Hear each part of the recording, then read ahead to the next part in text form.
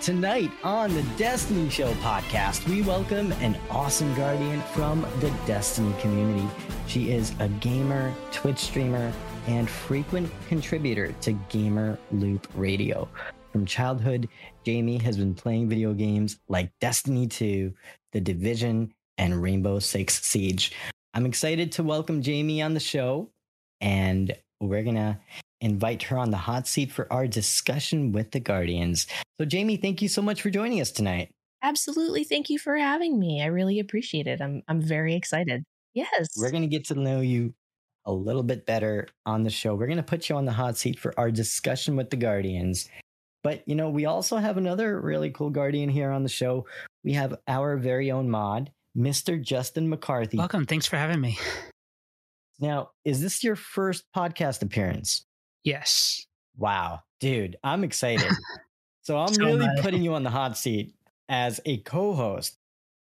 And for anyone who does not know, Justin McCarthy is freaking awesome. This man is a moderator for every single content creator in this community. I don't know how he does it. Frankly, I don't know when he sleeps. So we might talk a little bit about that too, because I'm mildly curious. And Guardians, before we dive into it, I do want to let y'all know we're getting a little bit of a rebrand, so you'll notice some new graphics, some changes. Please bear with us. We might have some imperfections as we work things out. So thank you for being so patient. We really appreciate you. We are working on a couple of really cool things. We're teaming up with Podchaser to support Ukraine and the World Central Kitchen.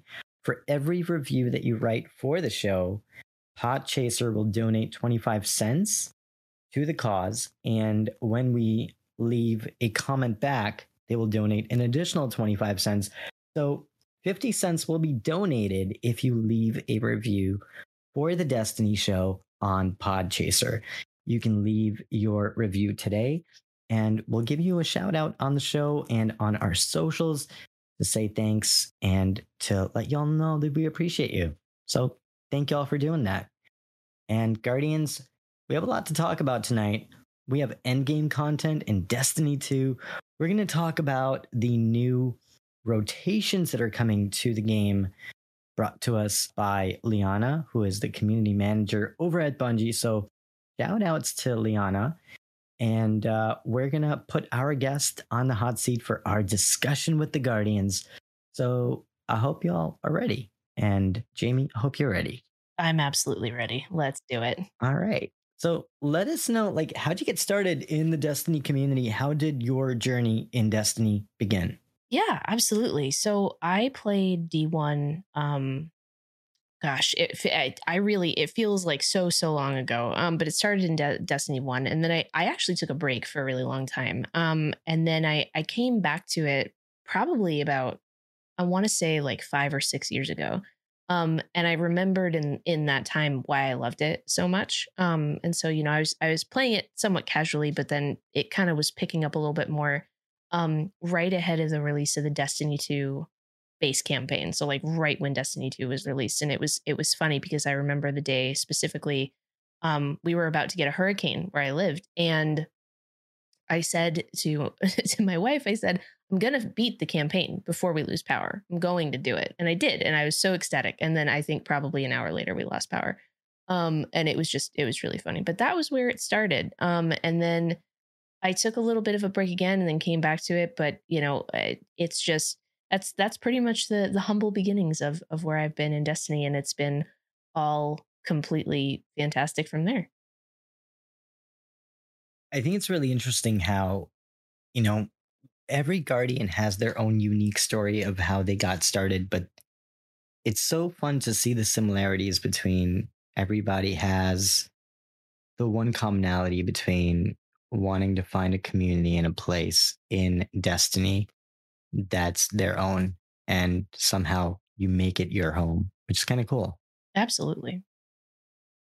And when did you first start playing Destiny? Was it during the Destiny 1 experience, or was it after the release? Destiny 1. So that was I played D1 first, and then played D2 from the beginning of that forward. Did you get into the beta? I did not get into the beta. You didn't get into the beta. I did not. I was on console for I still am on console, but I played on console for a very, very long time and actually flipped between Xbox and PlayStation for like a couple of years based on I don't even remember why. And, within the last I'd say couple of years, I made the move to play on PC as well. So I play between console and PC now. But no, I did not get into the beta. I was not one of those lucky people to be in the beta. That's really cool.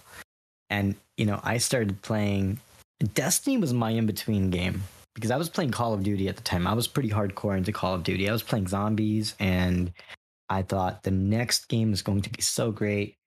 But then it kind of stuck with me. And what about you, Justin? I mean, you've been part of the game for a long time as well, right? Yeah, so I started in Destiny 1 about a month after it released. I didn't get into the beta though. Did you have a Gallarhorn when the game first came out, or did you miss it? So me and my friends went to Zur that weekend and we're like, oh, this is just going to be another rocket launcher or whatever. So we didn't pick it up. And I remember the first time we got it was in Crota's and we were doing a 3-man. You 3-man Crota. Yeah. Did you cheese Crota? We did a little. Okay, a little. You stood on the ledge in the center, right? Yep. Yeah, you couldn't do it any other way. Like It was impossible. I remember that. And you know what? Like a lot of people said that they didn't really enjoy Crota's End as much, but I thought it was actually a really great raid. Like once you got to that last final room, things got pretty intense. Like it didn't feel like a Nightfall to me. Like a lot of people compare Crota's End to a shorter activity like a Nightfall. To me, it felt more expansive than that. Yeah, I mean, especially like back then when it was like the PS3, the PS4, the environment just felt like really good, and really different than what Fall Glass was like. Oh, totally. And now on that note, Jamie, I'm curious about this. Tell us about your very first raid experience. So, gosh, I had to think really hard about this. So I had a lot of incomplete raid experiences in Destiny 1. Because at the time I just didn't know a whole lot of people that played the game.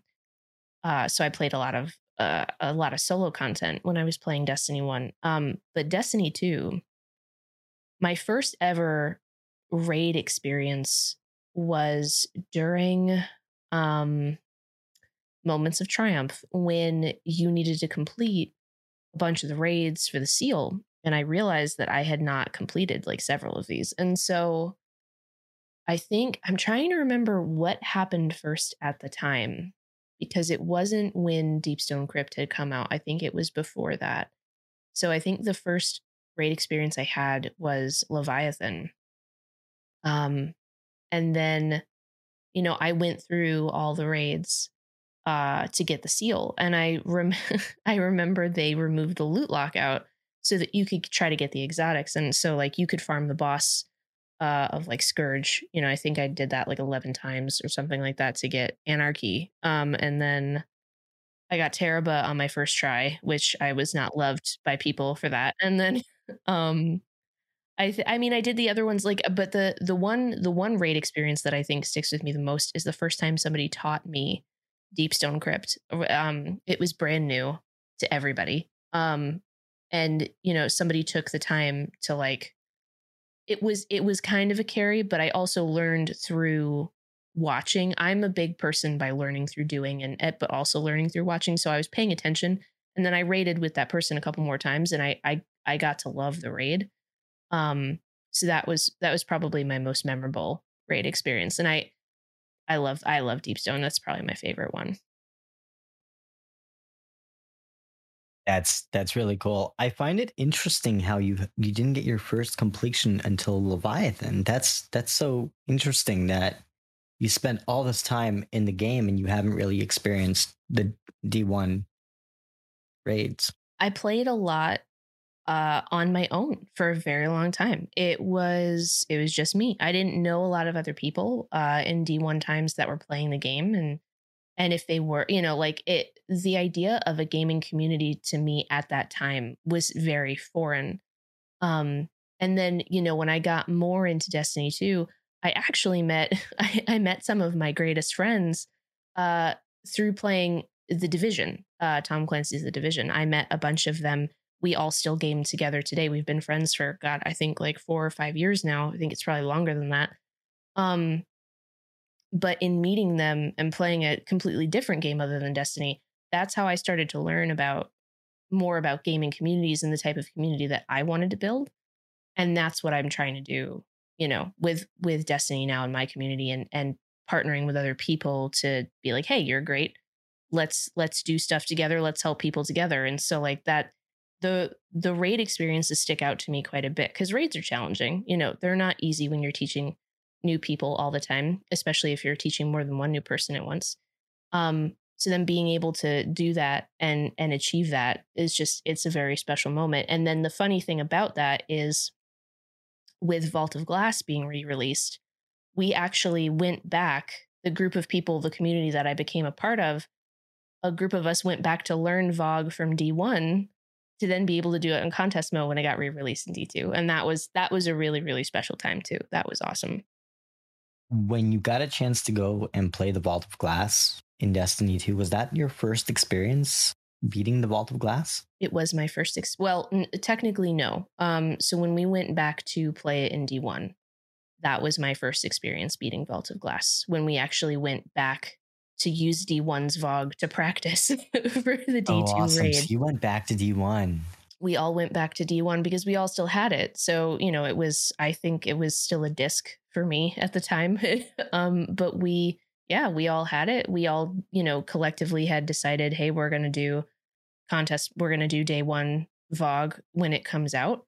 And so we used Destiny 1 to practice uh, running it. And, that I think it helped a lot being able to do that at the time, because obviously things are different between the D1 and D2 versions. Not too many things, but enough that I'm glad that we had that base of knowledge. But yeah, that was technically the first time I had ever cleared Vault of Glass. That's crazy. Wow. Mm-hmm. That's pretty Now, insane. now I know it like the back of my Did you hand. get the day So one completion in Destiny 2 on day one? we In did not. contest mode? We got about halfway there. Okay. And yeah, and then the group all kind of dissipated, and we did have one person out of the group who I can't remember if she found a group of people to finish it with. We gave it our best shot. That was all of that was our first experience collectively with contest mode as well. Um, so it was quite the thing to experience. It's for a re-release raid, I think it's fantastic. Um, but yeah, we got it as soon as contest mode was over. We all reconvened and we cleared it, I think, within a couple tries. So it was not bad after that. But contest mode is quite the challenge. Yeah, no, I've attempted contest mode several times, and day one it takes a lot of coordination and it's not easy. I will say one thing. I think that, and maybe you both may or may not agree with me on this, but I think Bungie made contest mode a little bit easier and more accessible. Like, I think the enemies hit harder earlier on than they do now. I think that it's not as intense, whereas now it feels like, okay, you can at least get halfway through, whereas before it was like, wow, they are really bringing on the pain from the very start. Mm-hmm. I would Yeah. I would agree in that. While I did not do Vow of the Disciple day one, I did hear a lot of people give similar feedback that they definitely, based on the light level, made it more accessible for people to be able to attempt it. Everything hit hard from what I saw. But it definitely didn't feel as locked out as I think Vogue was at the time. Definitely. What about for you, Justin? Like, what was your first raid experience like? I think for you, it would probably be Vault of Glass, right? Back in D1. Yeah. So back in D1, early on, I was mostly like a solo player. So I went on the 100, just like searching for Vol Glass groups. And I found this group that had an Atheon checkpoint. And I'm like, okay, I'll jump in. And we get in, we get into Atheon, and I don't know, like it was meant to be, but that was probably the funnest raid I've ever done. We had everybody using like all these. Who's a warlock? That's what I want to know. We had 3 warlocks. I was my hunter, and then we had 2 other titans. So it was like the perfect setup back then. We had pretty much everybody in the group was, I would say, fairly experienced from playing the beta. So they were all like super helpful. They explained everything the way that Sherpas really should. So that kind of like anxiety I had going in, like just went away immediately. Yeah, dude, you mentioned something really interesting, and it's like, I think before Destiny, like I had a few friends who were, kind of close friends, but I didn't really have a lot of friends, and I wasn't like the most comfortable person overall, like with larger groups. Certainly not with 6 other people. Yeah. And putting yourself in that position where you have to play and you have to coordinate, you got to talk, and you have to just participate and be present, that really helps. And then when you get the activity completed, there's a really cool feeling. Like when you get your Vex Mythoclast. I remember when I got my Vex, and let me tell you, I was tearing shit up in the Crucible. It was awful. And I'm not a Crucible player, y'all. Like, I don't check my elo, please. Please do not check my elo. But that being said, I had so much fun, and I kind of miss having that special moment where it's like I get this weapon and it's so OP that I can go and shred in the Crucible, and it's so fun and it works. And that was the really special moment for me, just like grinding out the Vault of Glass for like, I think it was like 5 hours. It was a while. It took a while to beat it. Like shooting those oracles without Oracle Disruptor, like you're shooting at nothing. It's tough. You become a better player, and I think that the camaraderie and just being able to accomplish something like that, it's pretty satisfying, especially for the first time. Definitely. Absolutely. So going back to a topic that Jamie and I talked about right before the show, we talked about community, and this is going a little bit off script. I want to know, like, what does the Destiny community mean for the both of you? You've been a part of this community for a really long time.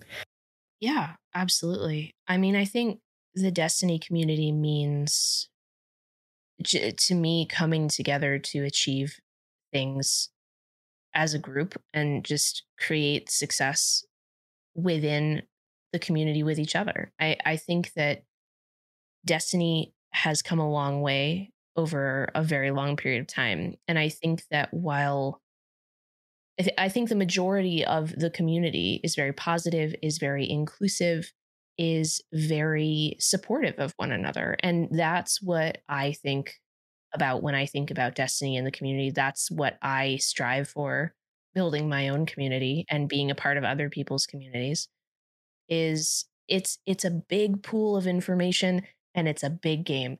So the best way that you can be part of the community is to just be inclusive and help each other. Play the game together. It's meant to be played together. And so playing with other people and being inclusive and being helpful and teaching people or just being like, "Hey, did you know this?" There are still things today that I have moments where I'm like, "Wow, I totally didn't know that." And you can never stop learning. Never stop accepting new information and learning new things about the game because you're never going to know everything, but that's what a community is for. Learning things and achieving things together and having a good time while you're doing it. I really love what you said there. Achieving things together. So powerful. Mhm. Yeah. What about you, Justin? I know you've been part of a lot of communities in Destiny, and you have probably more experience than so many people. What's your take? What does the Destiny community mean for you? So Destiny's been my main, I guess, like community since college. And like, yeah, of course, there are people who are kind of toxic, but it's also filled with people who are just like genuinely nice. And whenever there's like a big charity event going on, they always like support each other. This kind of like situation with everything going on is really something you don't see. Bungie as a company, I think that I have a lot of respect for them as a company because like they are at the forefront of launching all these campaigns to support so many important causes, and you don't see that in every vertical of the video game space. Right. And I think Bungie comes out there every single time, whether it be for Ukraine or Black Lives Matter, any issue that comes to light that is important. I feel like Bungie is always there and the community is there to follow and to support in such a big way. And that's such a cool thing. It definitely is. I would agree. And this is a question for Justin. Like you've been a mod for what, 8 people now? Yep. Why do you do it? Like, I mean, you probably deal with assholes out there. Let me be frank, people Yeah. who are not very nice. What's your motivation? Why are you a mod for so many people? I've always been the kind of person who like wants to see people win. I want to support people. For some of the people I mod for, they get a lot of toxic people in the chat. Whether it's like they're playing trials and like they 5-0 somebody, or if they're doing the Bungie bounty, they might get people spamming like racial stuff. And it's kind of like life is way too short to have that energy around you. And I just want to make sure like that everybody who like wants to watch certain streamers, like I want to make sure they're safe. And I want it to be a space where like people can meet each other and not have to worry about toxic people coming in and disrupting it. Dude, I love that. And that makes you a really good person in my book. Mhm. I would agree. Like, we need more people like you in this community on this planet. I'm just going to say it. That's a great mentality to have. Thank you. I'm curious about something, and I'm going to ask the both of you, what's your inspiration and what is your purpose behind either the content that you create or what you do in this community? Yeah. You know, what would you say for yourself is your purpose? I would say my purpose is really to create a safe and inclusive space where people can be themselves and have a good time and have fun and share in playing a game or watching a movie or listening to music or talking about comic books or whatever it is you want to talk about. I want people to have a place where they can do that and feel safe and included and seen and just feel like it's like you're coming to hang out with your friends. Except it's not physically at someone's house. It's in a Discord or it's in a stream. Like that's what I want to achieve. And we all rally around this wonderful game called Destiny, and that's a fantastic thing. But I want it to be inclusive for more than just Destiny. If you're playing other games, or maybe you're not playing games at all, maybe you're just talking about other stuff. Um, that's my purpose. That's what I want for my community and the people in it, and the people that I meet as well. Love that. Yep. I think that we need creators who can create more of these spaces. And I know Justin mentioned working with a lot of creators who deal with things like racism and hate and just negativity on a daily basis. And in a way, we're lucky where I don't think we're large enough as a podcast where we get a live enough audience where we deal with that on daily. Like we had one time when we had, ironically, it was the founder of the Destiny 2 LFG community. And that evening, I think we had like 300 people show up live. It was something insane. Like I actually didn't even know about moderation that evening. Like I was not prepared because we're going to make a podcast, we're going to put it out, and we're going to broadcast it to Twitch. But I did not think that a chat can become toxic or that it can escalate that quick. But it did within, I would say, 5 minutes, where it was like the chat was blowing up and I had anxiety because I was trying to figure out, like, how do I run a podcast from the back end, but also figure out moderation while I'm trying to be a good host.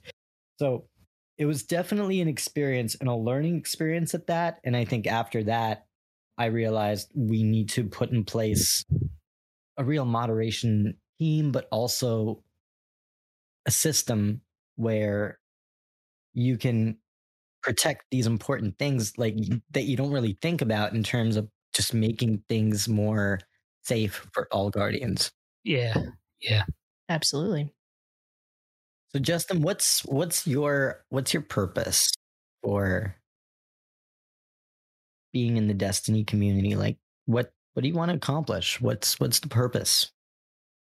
So I really want to give back to like help people out, whether that's helping people go through end game content, whether it's just meeting people in tower and just spending a campaign or two with them. Because I think a lot of us, like, we played so much Destiny.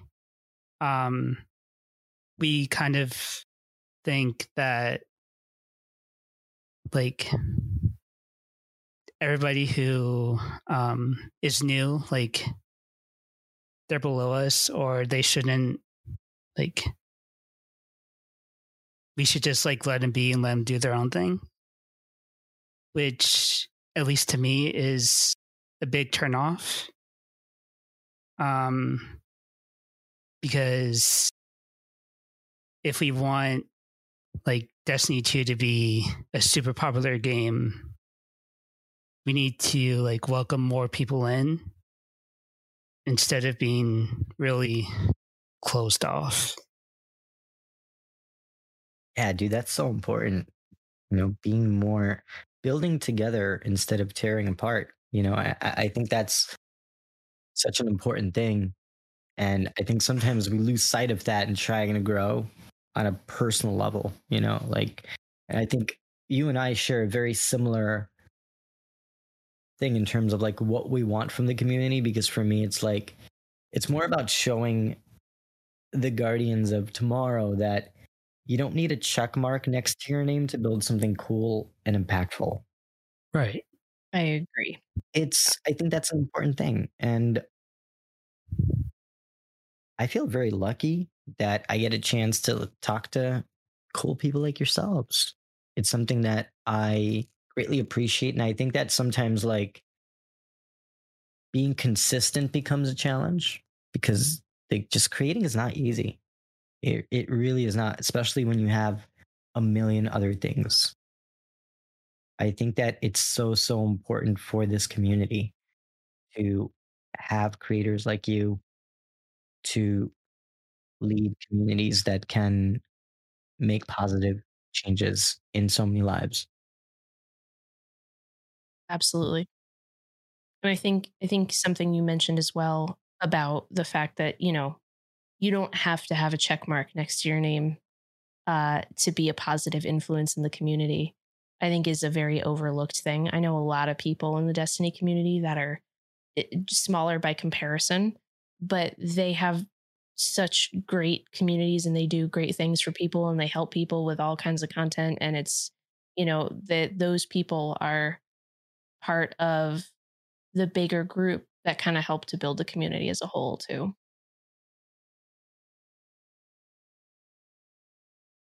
Slightly different topic. We talked about this briefly before the show. We talked about the state of Destiny, Hmm. and the game has gone through a lot of changes, a lot of transformations. I'm curious for the both of you. What are your thoughts on the current state of Destiny 2 today? I think Destiny as a whole is in one of the best places it's been in a very, very long time. Um, I think that they're consistently innovating. I think that they're very responsive to community feedback. I think a lot of the methodology that they use to make updates and changes to the game has evolved over time and it's only gotten better. Nothing is perfect, right? Nothing there are absolutely parts of the game that still, need some work for certain aspects of it. But it's from where we started to where we are now, leaps and bounds, uh, in a way that, I don't think a lot of people thought. And every time they announce something new coming, even if it's just a small quality of life change, it's so great because I think about a time when we didn't have that and I'm like, wow, this is fantastic. So I personally, I think I said this before Witch Queen came out. I was encouraging people. I'm like, got to get into it. If you want to play it, now is a great time. There's no better time. And then Witch Queen came out, and I'm like, if you're not playing this, you really should be because this is the best Destiny has been in a very, very long time. Destiny has evolved pretty substantially since the game first came out. I briefly talked about this last week with one of my friends, but we talked about how the developers are much more transparent about so many things in the game than where the game was when it first came out. I think Bungie as a company was very secretive about, I would say, almost everything. And now I think there's a lot more transparency in terms of what's coming up next, where it almost feels like we're building the game together. Hmm. Yeah, definitely. I agree. Justin, what do you think about the current state of Destiny 2? So for PvE side of it, I love it. When the Witch Queen campaign launched, the story was like amazing, but them adding the legendary campaign option, um, kind of making it like a semi contest mode was so much fun. And especially having that, having it like scale up, depending on how many people you have, that brought like a whole different element to playing together, which like they had that scale in the division and it was just so much fun. And then the new raid, it's incredible. The lore is like, it's so nicely done. The armor, the weapons, they're all really solid, not just in the raid, but also like in the Nightfalls and occasionally PvP. Yeah, I think PvE is in a really good spot. Justin, I love how you're like, oh, PvE is great. You know, you're like, you're not talking about PvP. We're not going to talk about that. We're not. Just trying not to focus. When I said it wasn't perfect, that's what I was referencing. I was trying not to be just to, it's a sore spot, I think, for a lot of I people. will tell you one thing. What got me concerned about PvP, it was like about a year and a half ago when they first announced, hey, PvP is going free to play.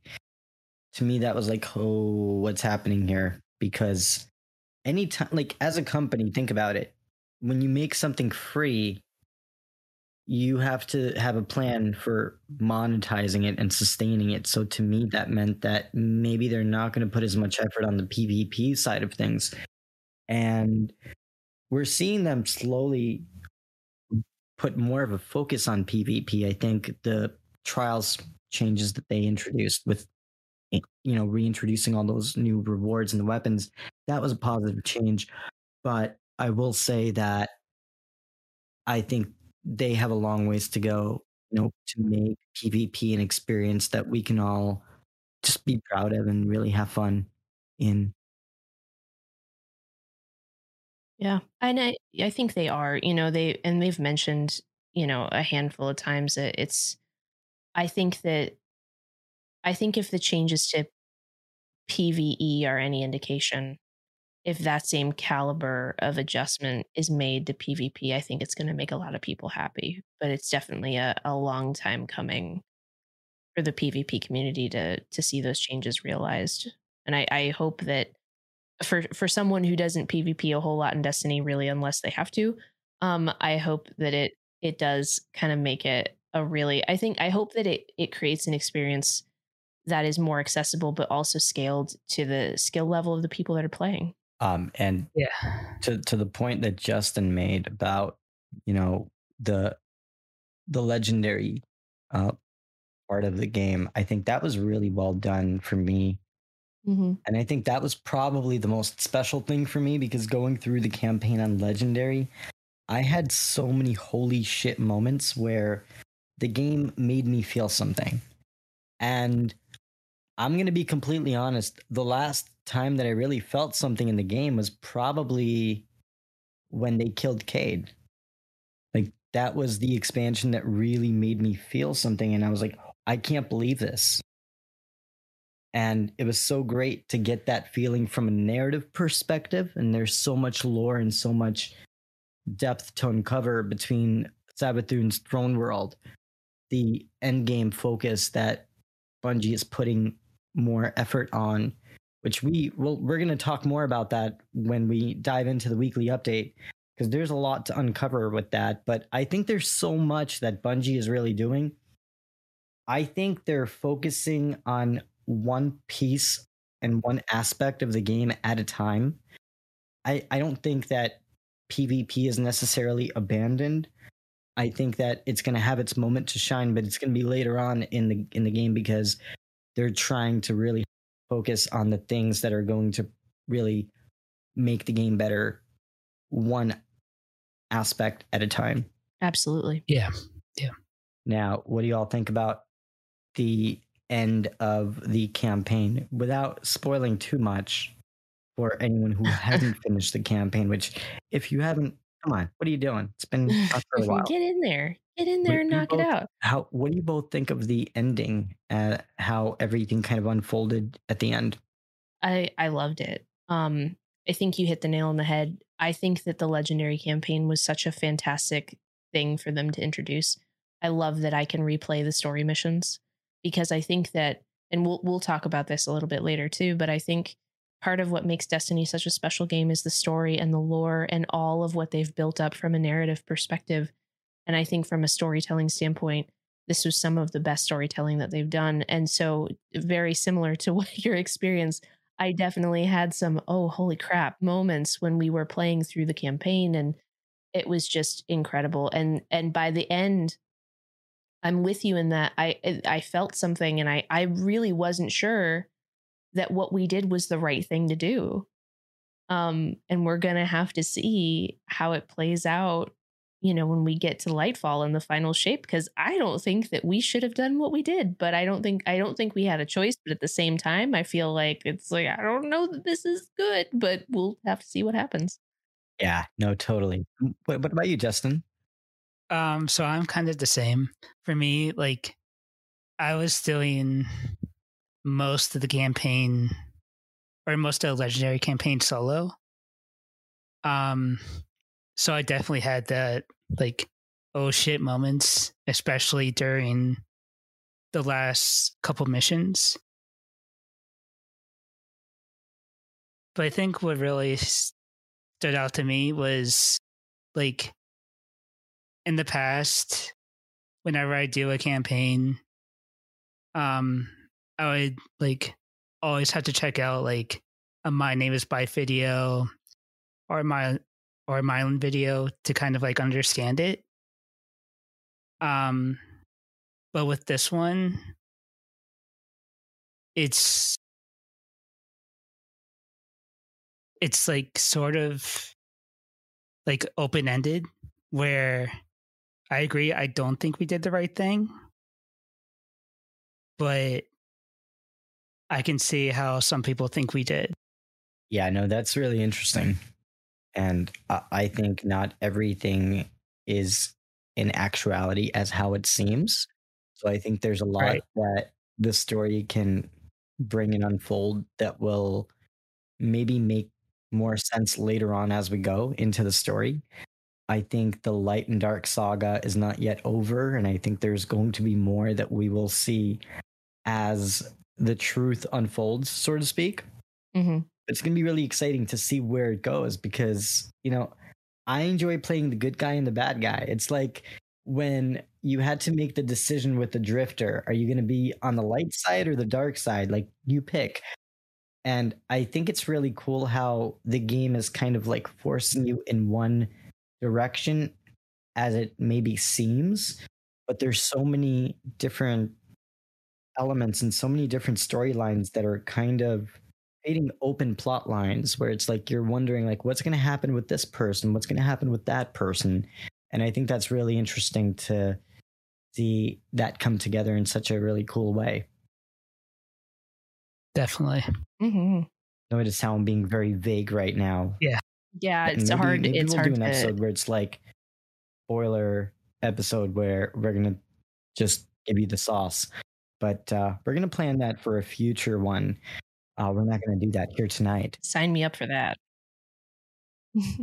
Hey, speaking of sauce, I'm curious. What's your favorite food? What do you guys like to eat? Oh, I this question is always so hard. If you can categorize breakfast as a food, then breakfast is my answer. If I had to be specific to a particular part of breakfast, this is gonna sound weird, but like eggs. Um, I'm the cook in the house. I love cooking. It's one of my favorite hobbies to do, like just in general, but like it's like a passion. It's very relaxing for me, and I like finding a new recipe and like figuring out how complicated it might be, and testing it out and making it work. And it's it's one of my favorite things, but like breakfast is my favorite thing to make all the time. But and eggs can be so many different things. You can make them really any way you want to fit any person's preference. Like, and if there's a way, if you don't like eggs, then I feel like you have not tried enough eggs at a certain point in time. If you're allergic and you can't have them, that's a different thing. But breakfast, 100%. This is really interesting because I'm gonna just come out and say it. I have not had enough eggs or something because my favorite part of breakfast is coffee. That'll tell you a whole lot. Like that's That's what I do. fair. That's my breakfast. And I have been obsessing about trying to eat breakfast every morning because I know it's an important part of my day. Mhm. We have this donut place, and don't laugh, that's my breakfast, a donut and coffee when I make it out to get the donut, but that's a whole nother story. Um, but yeah, I've never been a huge fan of the breakfast thing, but I'm trying. I love bacon. I'm a big bacon fan. Oh yeah. Yep. Bacon Yep. bacon is life. So Gotta have bacon. so sell me on the eggs part because Yeah. I want to know, like, what am I missing out on? So let's see. So first of all, I'm never going to judge you for your coffee or donut choices because that's like I set up my coffee to we have a coffee maker and it's set up the night before to brew in the morning. I'm up like way too early, as I'm sure you could probably tell from my messages back and forth to you every day. Um Eggs are versatile in that you can flavor them however you want. You can cook them really a bunch of different ways. If you're a texture person, there's a lot of different options. If you're trying to get into breakfast, but you're not a big eggs person, but you're a big bacon person, and if you're a potato person, and I don't know too many people that are not potato people because potatoes, I'm pretty sure hold the key to everlasting life, and I'm sure someone will figure that out. But breakfast burrito is my recommendation to you. Find a place that you can get a solid breakfast burrito. It'll change your life. You're making me want Taco Bell. Right? That's a solid breakfast. Look, I would totally go get Taco Bell right now. Absolute Taco Bell breakfast is delicious. That So is. I Yeah, it would is. absolutely, but a breakfast burrito can be like your gateway breakfast food because you can really customize it to be whatever you want it to be. It doesn't have to have a bunch of extra stuff in it. And the eggs just kind of pull it all together. You sold me on the potatoes thing now. Now I want like potatoes and eggs. We're gonna figure something out. You're gonna see pictures on Twitter probably tomorrow morning because I'm gonna wake up extra early, which means I'm not getting sleep. But that's a whole nother topic. We're not gonna get into that. So Justin, what about you? What's your guilty pleasure when it comes to food? Um, so if I'm just like chilling at home after work, I usually try and have some margarita pizza. Ooh, yeah. Mm-hmm. Yeah, it's just always like, I don't know, just super good. Man, you're making me want pizza for dinner. And I'm from New York, so like pizza's Oh, home, yes. So like I know all about pizza. I'm in Florida now, so we don't get pizza like we do back home. But we used to have this pizza place. It was like a mom and pop shop, and it was like pretty close to where I lived. And late night, like that place was open till like 3 in the morning because it was in a college town. So Those are the best pizza's the thing places. to get. Yeah. And those people worked so hard. They made the best freaking pepperoni pizza. And let me tell you, no shame in my game. 4 days out of my week, guess what I had? I had pepperoni pizza. But Yes. not only did I have pepperoni pizza, I had that with ranch. You add a Oh side yeah. of ranch to that, Okay. Mm-hmm, you mm-hmm. tell me that's not the best thing in the world. Oh yeah, absolutely. Ranch for dipping, 100%. And if you're in Ranch Florida, is great with everything. mellow mushroom is the closest that I think I ever found to like good pizza up north. That was like the best thing I could find from a comparison standpoint. Totally. I'm gonna get some pizza. We actually have a pretty good place out here. We have one good place. I'm sure there are others, but I haven't found them, and I'm very picky with my pizza, especially. But there is a place out here that I could get, but they're not open late. They close at like 9 o'clock. By the time this podcast is over, guess what? Everything's closed. Oh, I'm going that's to be getting Popeyes tonight because that's the only thing that's open until that hour. that is absolutely an acceptable substitute. That is. I do love my chicken sandwich from Popeyes. Shout outs to Popeyes. Mm-hmm. They make some good, not sponsored, by the way. Not yet. Not yet. Working on that. Working on that, Guardians. So, my favorite food, and some of you might know this based on how we rate the weekly update, hint, hint, but I like sushi. I'm a sushi fan, and it's Yeah. got to be done right because if it's not done right, then, it's not the best sushi.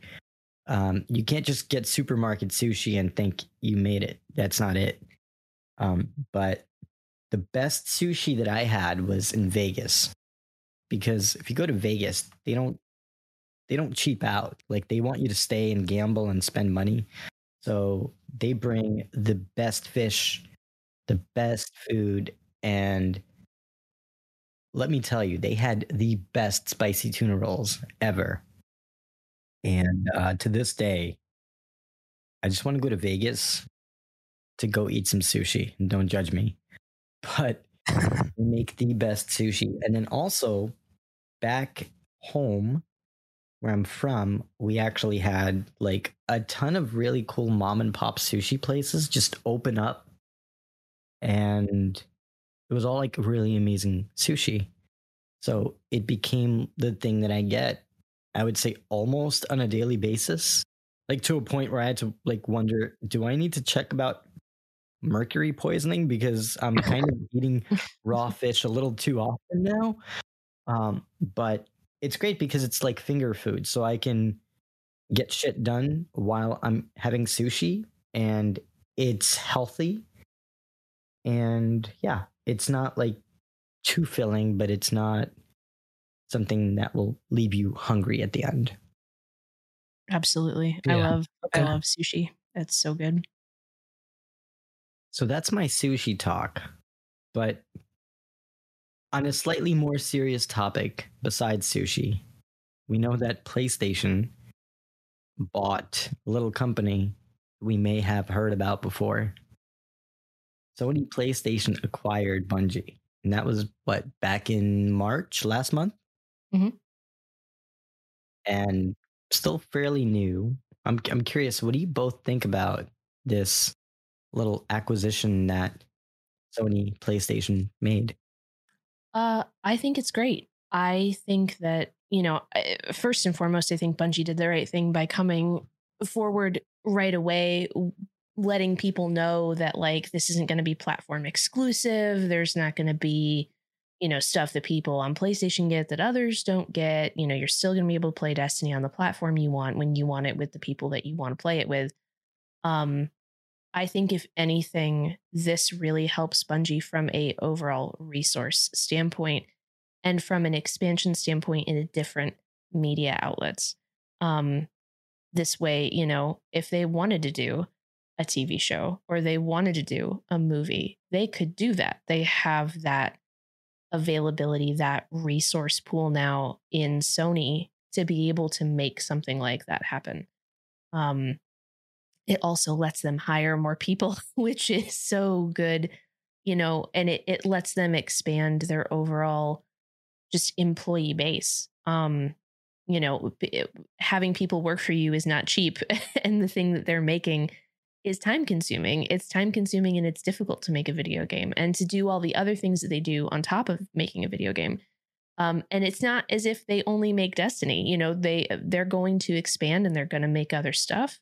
And this is going to let them do that. And so I personally think it's a great move for them. Um, I think it only really can mean good things from everything I saw and read.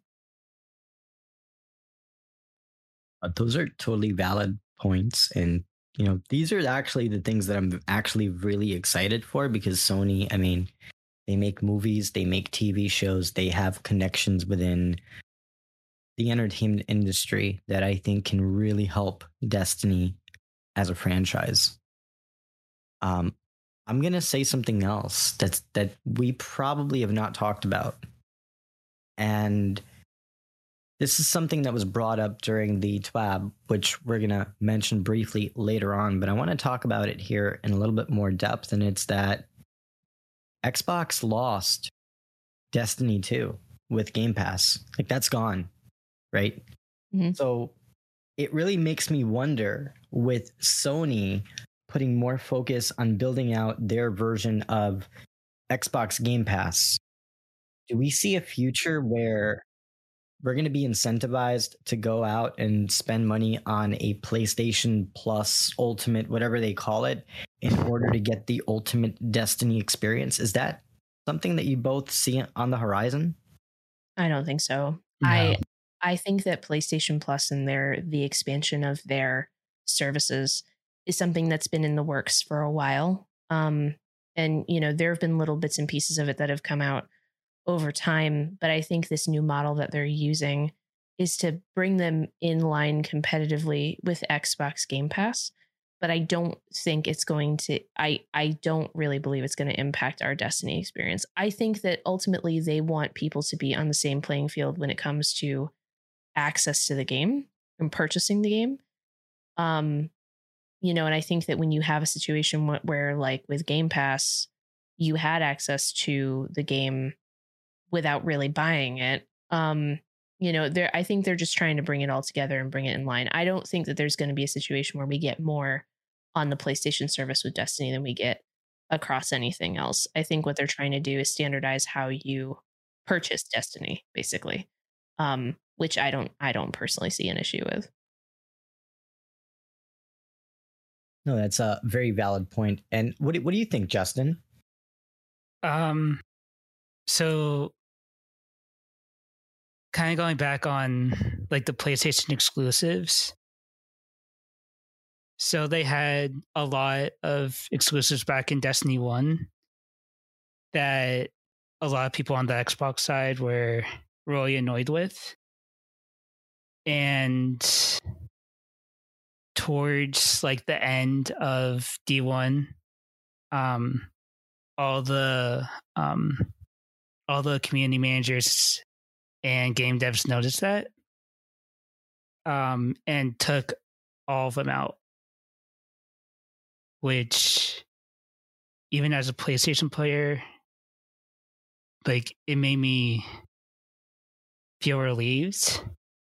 So it didn't have like that almost like console war for D2. And then when they introduced crossplay, there were problems at first, but just bringing everybody together helped a ton. No, I think you're bringing up some really valid points, and you're right. Like, I think that in the past, Sony had exclusivity to a degree that we're never going to see again. Right. Because we're never going to see any activity in the game be locked from any platform. That's never going to happen. I think that Bungie made it very clear that they're not about that. And I do think that there are terms put in place to preserve that desire to keep that universal gameplay across all platforms. Mm-hmm. I will challenge one thing and say that I will see two potential things happening. I think certain emotes, certain ships or sparrows or whatever, things like that could become an exclusive item. And the reason I say that is because we have seen Bungie work with companies like Amazon and Twitch to promote Twitch Prime by creating exclusive rewards for that. Right. And also other companies have seen digital items in game be bundled with a specific physical item. Like, for example, you buy the Savathun statue, and with the statue, you get an emblem, or you buy Destiny 2 from a specific, store, and you get an exclusive item that's unique to that. Although I don't think I've seen that happen lately, so I don't think that's necessarily part of their strategy. I do see a thing occurring where Bungie essentially gives you silver or skins that are exclusive to PlayStation in the future. And I also think for Sony, buying Bungie, it's several things. One, it's leverage, because remember who owns Call of Duty, right? Microsoft now owns Call of Duty. And when you own an IP as massive as Call of Duty, and especially as important for Sony as a platform, I think it makes people concerned that, hey, once that contract runs out, what's going to happen? So I do think there is a level of that there. But I think in the short term, this is really great for Bungie. And I think it's going to give them a lot of revenue that they need in order to really scale as a business. And I trust their leadership team that they're going to make the right decisions for the future of Destiny. So I do see positive coming out of this overall, but I do have some concerns because I remember a time when the idea of being closer with Sony and PlayStation was not the best thing. And I still feel that PlayStation as a platform, it's not like they changed their business model or what they believe, or I would say a profit first approach to their platform. So I think we have a ways to go, but I think this is really a positive thing for Destiny and for Bungie. It definitely is. So we talked about the Destiny community a little bit previously in terms of what it means for you. And I'm curious about some of the people that you met in the community that really stand out. And I'm sure, Justin, you probably met a lot of really cool people in the Destiny community. I'm wondering, like, who stands out for you? Who's a really cool person that you met? Was there a really cool story that you can share from your time being a mod and doing what you do? Oh man. There's been like so many incredible people. So let me start with my clan that I'm in right now.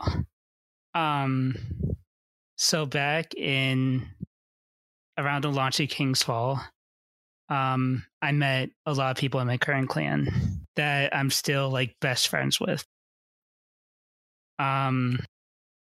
Most of them are kind of like my age, like mid 30s. They're all super nice, super helpful, and just like great people to get to know.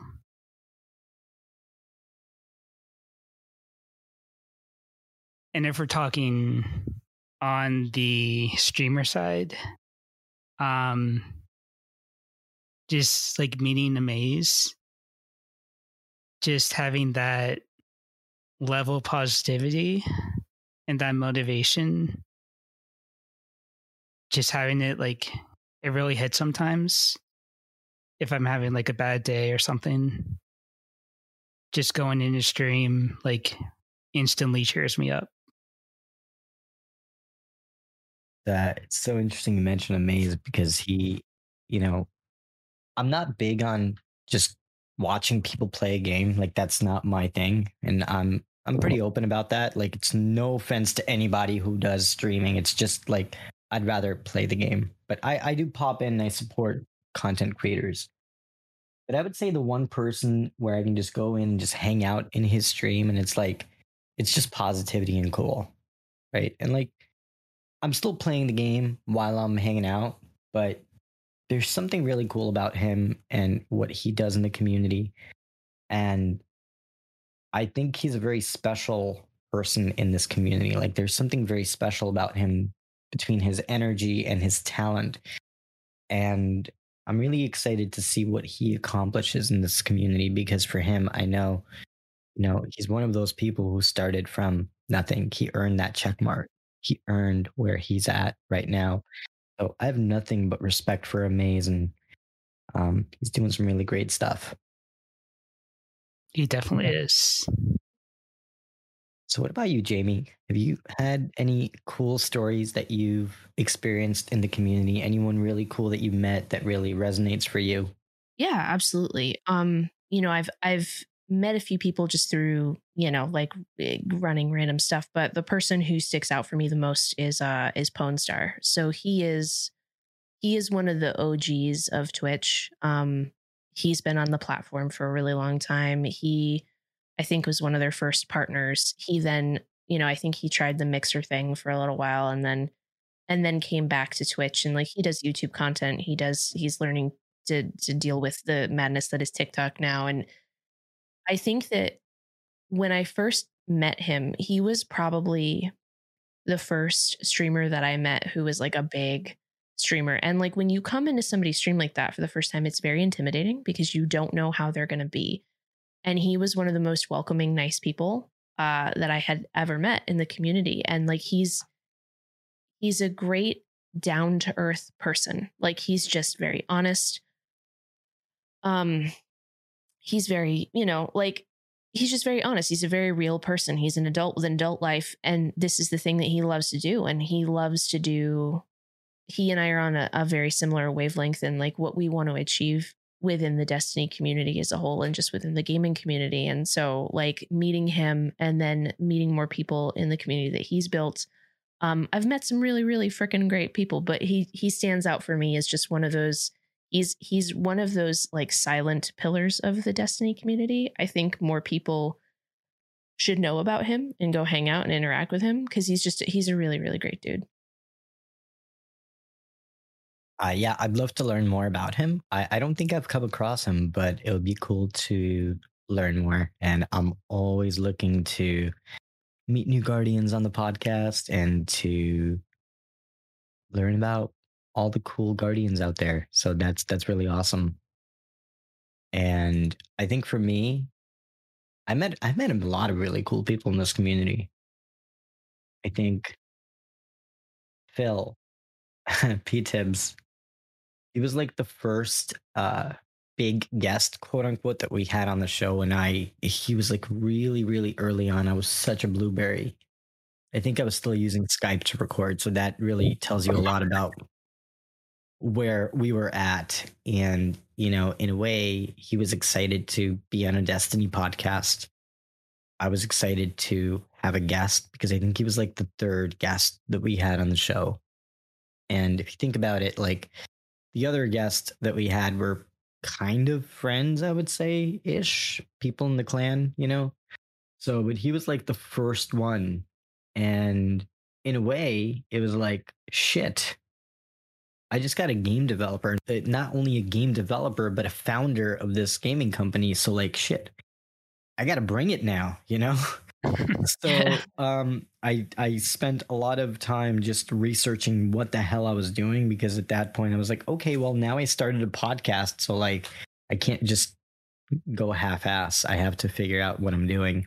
And that gave me a lot of motivation to kind of keep going and to realize that maybe I can book people on the show. Maybe like the first 3 people ignored it, but maybe the 4th one didn't. And that mattered, So that was a big thing for me as far as like podcasting in Destiny goes. I would say the other big one was probably Rami. Rami is really, really awesome. He's the founder of I want to say Vlambeer Studios. Like he's a pretty big video game industry legend, I would say. And what was really cool about that for me was the fact that, one, he was probably the biggest guest that we've had. But I mean, it wasn't even about the size of the guest. I think that was really cool that I was able to get him on. But the circumstances behind it were so freaking cool, because the guest that we were scheduled to have that week bailed. And that was like the first time that ever happened to me. Right. So I was fucking crushed. And I was like, I have a podcast scheduled for tomorrow, but I don't know what the hell I'm doing because the guest we had on just bailed. So I reached out to Rami and I was like, I met him during PAX East. There we go. Okay. So PAX East. So I met him during PAX East. And I figured, maybe I'll just try it out because we're not following each other, but I noticed he's on social media. He's posting some cool things. And at that point, we were still pretty small. So I messaged him because his DMs were open. I was like, hey, we need a guest for the podcast. And I noticed that you like Destiny. Would you be interested? He's like, yeah, when is it? Tomorrow. And he was like, yeah, no problem. I'll make it work. And let me tell you, first off, I was really scared shitless because I never had anybody like that on the podcast, nor did I still know what I was doing back then. So I spent about 30 minutes playing Beat Saber before because I was like, fuck, I can't do this. No way. Because I was going to cancel on him. Okay. I'm glad I didn't because I learned a lot that day. It gave me a new level of respect for publishers and the video gaming industry as a whole, where I didn't only think about, one company or like one game. And I think that was a time when I stopped hating Activision so much. And that was probably before like all of the really bad stuff happened with what's his name? Bobby Kotick. Yeah. But before that, I thought, game publishers are just sharks trying to make more money and trying to milk the gamers. But then after talking to him, I really developed a new level of respect for what the gaming industry is and everybody that is a part of that. So that was a really special moment for me and someone that I really respect a lot in this industry.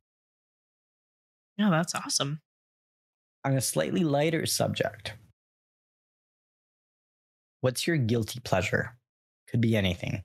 Food, music, Destiny. Although I will hold it against you if you say Destiny. That's kind of a cop out. Okay. So what's your guilty pleasure? Probably Gambit and country music, I would say. Those are the two things off the top of my head. You would not know that I enjoy country music, but given the music that I listen to like 90% of the time, but there's a fair amount of country music I do enjoy. It's a not anymore. It was a well kept secret, which is fine. And then I'd say probably even in all of its under construction state, I still do love Gambit a lot. I have a love-hate relationship with Gambit. I'm gonna be totally honest with you. That's understandable. So I think a lot of people do. I got my what's the title? Dredgen title. Mm-hmm. And here's the thing. Everything was easy except for one thing. The invading part.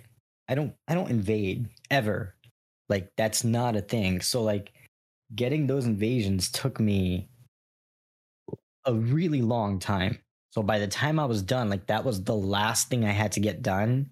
Mm-hmm. And it took me like 10 times longer to actually get that done. So by the time I was done, I was like, fuck, I'm so tired of this. I don't want to play Gambit anymore. I'm done. And after I got that title, I think I kind of stopped playing Gambit so much. Mm-hmm. But it's always fun to come back to, because it gives you that bit of variety as you're leveling up your character. And I started playing more Gambit, to get my character up to level with the Witch Queen. So that was fun. But I need to get back into Gambit more. They need to give me more of a reason to play Gambit. Like, give me the works, man. Give me an icebreaker. I'll play Gambit all day if you give me an icebreaker. I promise. Yeah, no kidding. Let me make that happen. Give me. Find a way to connect Gambit with bringing back the Black Armory weapons. I'm in. I'll do it. I'll do whatever you tell me to do. Bungie, are you listening? We're gonna make that happen. Same thing with Iron Banner. If you make an Iron Banner seal, I will play Iron Banner. I cannot stay away from it. I think they are going to be. Yeah, I think they are too. They hinted at it, not in this TWAB, but the one from last week. And I read that and I went, well, guess I'm playing Iron Banner then when that comes out, because I will not. Back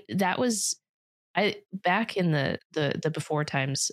I loved Iron Banner. It was one of my favorite PvP things when it came out. Rise of Iron was my favorite expansion. And because for a lot of different reasons, but Iron Banner now is just so tough. And like, I know that I say that, and then I'm thinking to myself, I'm like, I'm going to have to play some Iron Banner before reset, because I got to get this stuff done and use all my tokens and stuff like that. But yeah, same thing with Gambit. It's like, yeah, even if in all of its various states, not bad. I love Iron Banner. I wish they brought all of the old Iron Banner weapons from D1 back into D2. And the armor for transmog. Armor, yes. And the armor. I want my Radagast Fury. Oh my God. I want it now. Wow. Let's bring that back. Let's talk about that, Bungie. I know it can't be that hard to do. And that's going to make things really fun. Now, we always end our discussion with the Guardians by asking something that is about your future and what you're planning on doing next. So, on that topic, what is next for you in your journey in the Destiny community? Jamie, do you want to kick things off? Yeah, sure. I think really, for me, and I'm a planner, so this is broken out into time frames. But I think for me, first and foremost, growing the community and expanding on the content that I produce. I stream part time. I'm not doing it 5 days a week, so the time that I have available to do stuff is limited. But I want to expand the type of content that I create beyond just streaming. Whether it be YouTube or expanding on the podcast or something like that. Um, just I like creating resources for people. Um, so I want to expand upon that quite a bit. Um, and then, as I'm growing to the community, reach out to more people and find more ways to give back. I've done fundraisers for Stack Up the last couple of years in November around Veterans Day, and that's been really, really wonderful and really fulfilling. I'd love to work with Guardians Mental Health. I think what they do is fantastic. I have one of their kits. It sits on my desk, and I use it, pretty frequently. I think they have great resources for people, but working with more organizations like that to be able to give back to people is another big thing on my list. And expanding and working with more people in the community and kind of getting out of my comfort zone and reaching out to more people. Those are the things that are really on my list for me for what's next. Love that. These are really great causes. And, I'm excited to see where you go and all of the cool things that you cultivate with your community in Destiny. Thank you. And what about you, Justin? What's next for you? So I'm probably gonna keep doing some end game Sherpas. Mostly with Val the Disciple.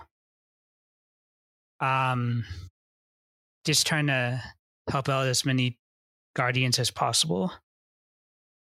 Kind of get just kind of gaining the experience in, because I know most of them are probably brand new to Destiny, so they don't have that network of people. Just basically giving them a safe space to play. Love that. Love that. And, I think that it's really important to have people who can help, especially as Bungie makes crazy content that's so difficult to beat. So I think it's really awesome that you're doing that. And I actually didn't know that you were planning on doing Sherpa related stuff, or that you even did that. So that's pretty cool, because I knew about your moderation stuff that you're doing, but I didn't know that you were also involved with doing Sherpa stuff. So that's really cool. What kind of Sherpa stuff do you do primarily? So I'll do pretty much any raid. Mostly Val. Follow Glass I love. I haven't really done Garden that much. But starting next season, I'll definitely get back into it. Really cool. Well, if we can support you in any way with your journey as a Destiny community Sherpa, door is, of course, always open, my friend. So excited to see where that goes. And we normally don't do this, but I guess I'll share with you all what we're working on in this community. We're going to be growing the podcast a bit. We're actually working on a bunch of stuff behind the scenes in terms of the guests that we're booking and some of the other things that we're doing. And for me, there are two things that I'm trying to be more intentional about this year. And one of them is GCX and Guardian Con, or not Guardian Con, excuse me, St. Jude's. I'd like to support their efforts a bit more than what we've been able to do in the past. So definitely working on some really cool incentives that if they pan out, it's going to be really, really cool. And in May, we're going to be booking some really cool guests on the show that will talk about some really important topics that are closely related to St. Jude's and all of the cool things that they're doing out there. So really excited to share more about that, and to do more with giving back. Because I think that's really so important. And also, I've been very intentional with building out more of a community. And it's probably going to be in Discord, but you'll notice more stuff like LFG things, more Sherpa things that we're going to be doing.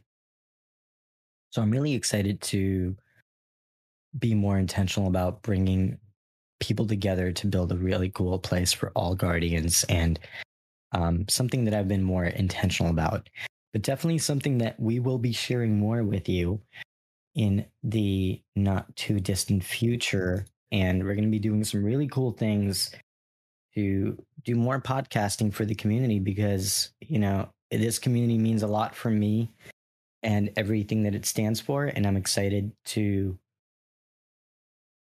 build a place where we can all just have fun and talk about the games that we love to play. So excited for that. And Guardians, we have a few more things to talk about here on the show. We're going to be diving into Endgame, and more specifically, not only Endgame, but Grandmaster Nightfalls. And on the topic of Grandmaster Nightfalls, we're going to talk about a few things here with Grandmaster Nightfalls and lore. And I'm curious, we've had pretty much, in my opinion, that's kind of the only thing left. Like, after you beat the raid, you've got all the drops.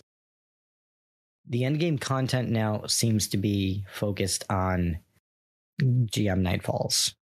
What are your thoughts on the current state of Grandmaster Nightfalls in this season of Destiny? Yeah. So a couple things. I don't think GMs are the only end game content, but they are kind of the bigger piece of end game content, to your point. If you've done the raid, and you're through it, outside of the master version of the raid, like, GMs are kind of the top of the pyramid from a PvE activity standpoint. I've been doing GMs now for 2 or 3 seasons, maybe 2 or 3. I can't remember now. They all blur together. But I think this particular season's grouping of GMs is very interesting. I was a little surprised to see that both of the new strikes were going to be GMs. But then again, they did that with Proving Grounds and Glassway and stuff like that. So, like, I guess it's not really that surprising, but the fact that there's 2 of them is pretty crazy. And then you have Scarlet Keep and Glassway, and Scarlet Keep is not terrible, but I think that Glassway gave me some PTSD the last time I tried to run it. And then you have Arms Dealer and Fallen Saber, which I think are really great for people who have never done a GM before, because they're not necessarily short, but they're relatively easy. They're not super complicated from like a mechanic standpoint. They kind of introduce some basic concepts for GMs if you've never done them before, that you then become familiar with. For some of the other ones, so like Fallen Saber is a great example of that. You have the war set that hits. You stand within the circle to secure the war set, but you're not standing on it the whole time. You're backing off. You're letting the waves of ads come in, killing them, standing on it some more, etc. Scarlet Keep is a little bit like that. You're doing one plate at a time for that. Glassway's a little bit like that too. So I think that they kind of build on each other, and that they introduce concepts that you then can relate to with the other ones.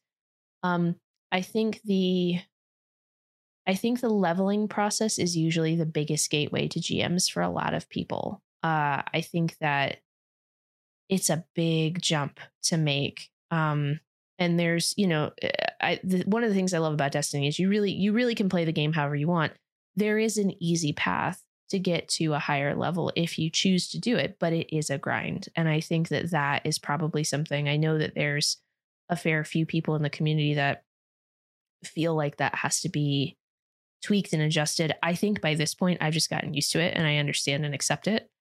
But I know that that's a really big gateway for people. And I think that a lot of people, by the time they get to a place where they're leveled to do GMs, you know, the season might be almost over. So I think that one of the really nice changes that I liked is that if you've gilded Conqueror already, that catch-up node was available immediately. It still functions the same way that it did last season, but it's available right now for you to do, which is nice because sometimes you just want to get the hard ones out of the way and get it done and not worry about it. But I think overall GMs they're a really nice challenge for people. It's just about getting leveled and getting there.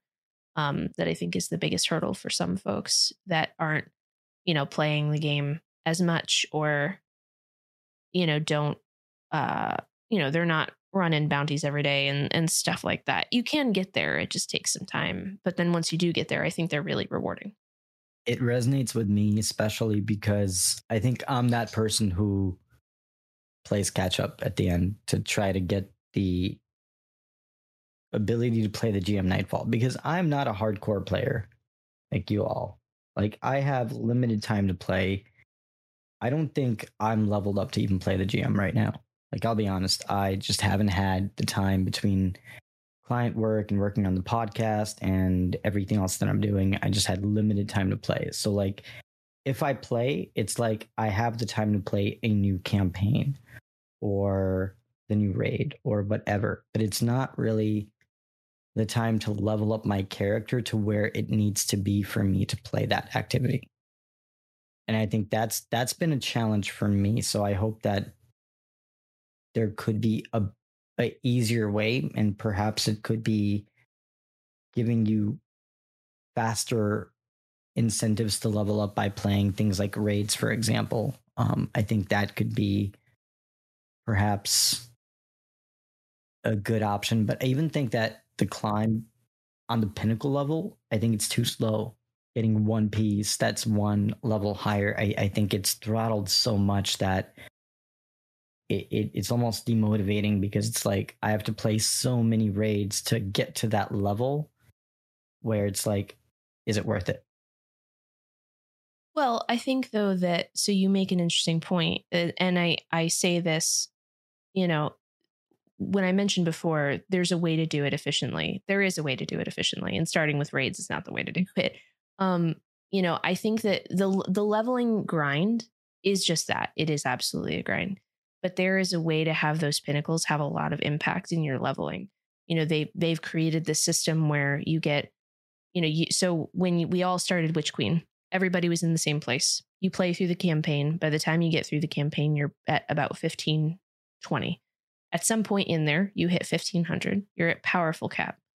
Then you can start to do the powerful rewards, like doing the bounties for Vanguard and Crucible and Gambit and Banshee. And then there are other powerfuls that were introduced as part of the campaign. So Altars of Reflection, Wellspring, the weekly campaign, things like that. And then when you finally get to that pinnacle cap, then pinnacles, a +2 is huge at that point. You know, it's way more impactful than if you're doing it when you're at 1500. And I think that one thing that Bungie could improve upon from a quality of life standpoint, I know we're going to talk about this later, is to kind of outline that a little bit more. There are a lot of third-party tools that help with this. You know, DIM, LightGG, Destiny Optimizer, D2 recipes, all of these are huge external resources. But internally, I think that Bungie could do a good job of saying, hey, you know, before you go try to do the raid, saying, hey, you know, if you do these powerfuls, you'll get to here with your leveling somehow, you know, like whether, and I think that they a big pet peeve of mine is, I'm at 1560 on everything but like my helmet. And I run pinnacles and I can't get a helmet to drop. It's everything but a helmet. And I think that while it would take a little bit of time, people who don't have a whole lot of time, it is absolutely a grind. But then where do you start? Becomes that question that I think a lot of people ask. Yeah, no, very interesting point there. I think for me, it's definitely more about optimizing the way that I level up. So I definitely think you brought up some really valid points there. That can cut down the time that you have to spend overall. I'm wondering if maybe a mechanic that allows for you to catch up somehow. Like maybe if you do a legendary campaign, you get a set of gear that's like one tier higher. Something that would allow for you to level up more predictably, where it's not as much RNG based. Well, they did do that with the legendary campaign. When you finished it, you got a 1520, like a full set of 1520 blues. Yeah, but it was only up to the powerful cap, I believe, right? It was, yes, 1520, I think, was 15, the yeah. like that those dropped up. Yeah.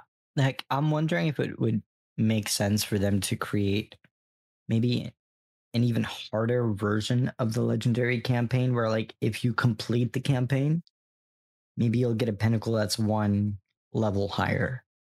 So by the time that you complete the campaign on legendary on the highest difficulty 10 times, and maybe that's extreme. I'm not saying you should all do this, but just an idea. But if you do it X number of times, you get, gear that takes you to that level, whether it be 10, 5 times, whatever it is.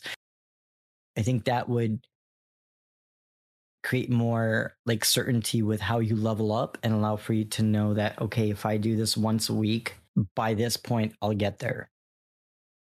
So you're saying rather than have a bunch of different activities that you can run to give you small incremental boosts to your level, to have almost like an activity that kind of boosts you up a little bit more than that all at one time.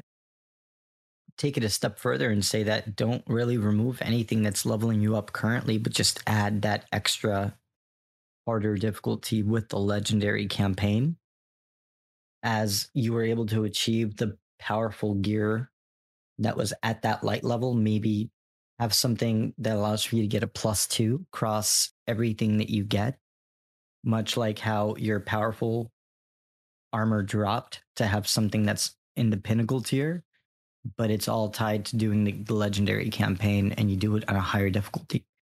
So essentially, by the time that you do it 5 times, if you choose to go that route, you can at that point play Grandmaster Nightfalls. It's definitely an interesting concept. I think I'm onto something. Bungie, I will take my 10%. Thank you very much. Appreciate that. What do you think, Justin? What's your take on this? What do you think is the current state of leveling up? I mean, you're a beast. You're doing Sherpa things. What's your take on it? So I'm kind of in the same spot. I have my Hunter and Warlock at 1560 base. My Titan is, I think, one piece away. Yeah, one piece away from 1560. But I was thinking if they had something like they did in D1, where at least for like the Vanguard, the Crucible, and maybe Gambit, like every time you do 3 activities, you get like a rank up package, and you could go you go to like Zavala and choose like, okay, I want like a primary weapon, or I want a chess piece,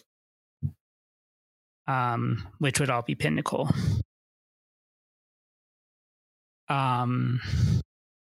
Instead of having it be just totally random. I actually really like that because then that takes away the randomness of the drop. So that way you're not getting boots 25 times. Because let me tell you, we all know we've been there. You guys know what I'm talking about. Yeah, and that's it's demotivating. Like if I'm going to go and play 3 strikes or whatever, 5 Nightfalls, which I don't know what, I think it's 5 Nightfalls, and by the end of it I get the same thing that does not level me up. Guess what? I don't want to do this anymore. I'm done. Like at that point it's demotivating, right? Right. So I think it's interesting that we talked about that, because that's another, I would say, an opportunity for them to improve on the game by taking away that randomness from your drops during that pinnacle gameplay, because of how challenging the activity is. So like that drop is really important. So when you do get it, you want to make sure that it's going to actually give me something that I need to level up. It may not have the stats that I want, it may not have the perks that I want, but it's going to level you up. Yeah, of course. That's I like like a that. little bit like what I mentioned earlier with the ghost mods, right? Like they've created this whole system being able to apply mods to your ghost. And right now you have the ability to target, specific stats for armor if you wanted to. But to take it one step further from a pinnacle grind standpoint, let's say that you put a mod on there that says, hey, from this Vanguard pinnacle, I would like armor, or from this Vanguard pinnacle, I would like a weapon. Because I think the one thing about Destiny is it is still an RNG based game. There is still RNG attached to it, right? I think Umbral focusing has kind of given us the opportunity to target specific weapons or pieces of armor by playing the game the way that it's there. But I think from a pinnacle grind standpoint, like if I'm doing my 3 Vanguard strikes for a pinnacle, or if I'm doing my 3 Gambit matches or something, and it's like I know I need a heavy weapon to get that to, pinnacle cap, to be able to put that mod on my ghost to say, hey, okay, from Gambit, I would like the pinnacle reward to be a weapon. It doesn't have to be specific to the slot. I think that would be easier for them to potentially do from a development standpoint, because it balances the RNG aspect of everything with trying to target what you need. I think that could be a huge quality of life thing that they could use to improve the overall loot grind when it comes to pinnacle. I mean, I got to 1580, where am I at? 1582, I think, across all 3. But it took a long time. I was playing through, I did the legendary campaign solo on my Titan, did it with friends on my Warlock. And it was a grind, but getting that loot at the end was so helpful. It was so, so good. So, but there are definitely ways it could all be improved. This is great. It feels like Destiny Therapy. I think this is going to be a new podcast. We're going to call it the Destiny Therapy Podcast. I'm going to call our friends at Guardians Mental Health. We're going to talk. This is great. I love it. So that's actually motivating for me, because I've been wanting to do some GM Nightfalls and get into some harder content. So I think I'm going to maybe take some time this weekend to get some leveling done with my character. So TBD, we'll keep you posted on that. But on a slightly different topic, on the subject of lore, is there anything in the aspect of lore this season that really stands out for the both of you? All of it? No, All of it? all of it should be the answer. But no, specifically, God, they did such a good job. They really did. I think, I think Justin mentioned it earlier. All of the lore associated with the raid, I think, is incredibly well done.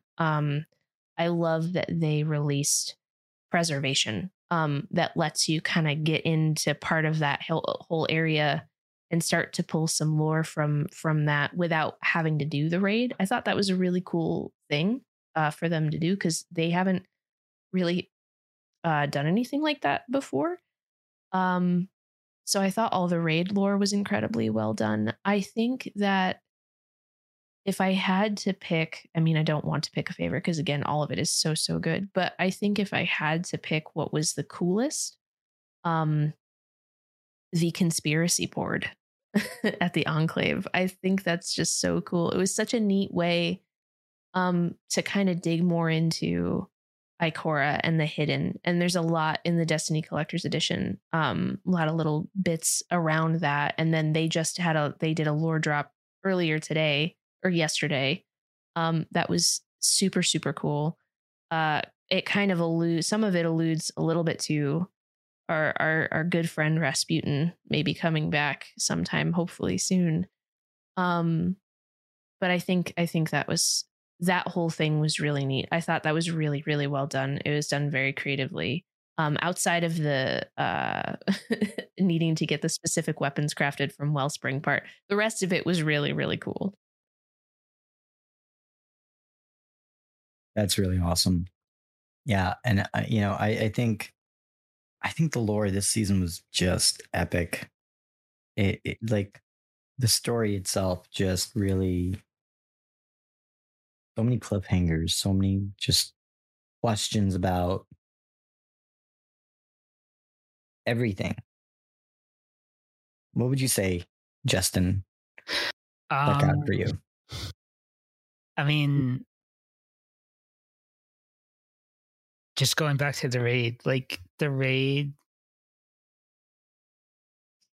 it's just, the lore is like really well explained in the raid compared to like Deepstone and Garden, which is so much nicer. But I loved, like what Jamie said, just having that evidence board, just kind of giving like a behind the scenes of what's happening like outside Savathun's throne world, and getting that hint that we're gonna go maybe next season visit Rasputin. Gives us that kind of like that tease, that cliffhanger. Yeah, that the cliffhanger thing definitely sticks out to me, because especially in this season, like I want to know what's going to happen next. Right. And the way that everything is tied in from like the Savathun's throne world, and it's a really cool destination that gives me Dreadnought vibes. Definitely. Big time Dreadnought vibes. So I think there's really some really cool potential there to further expand on the lore in the game. And also remember, we're going to be playing more stuff later in the summer and going into the tail end, going into the fall. So I'm wondering, are we going to get another major expansion this fall? Or are we going to have to wait until February? No, And if I we think do get something this fall, like where is the story going to go? so. Lightfall is the next major expansion, and then after that is the final shape. So I think we'll probably have either 2 or 3 more seasons between now and Lightfall. Lightfall. I think there's a lot of potential from a story standpoint to revisit all the stuff with Rasputin. I'm hoping we get a little bit more Elsie Bray in there somewhere. I think that would be really nice. I think Dreadnought feels like doesn't feel like a given, but feels very, very, I feel like there's a lot of potential there.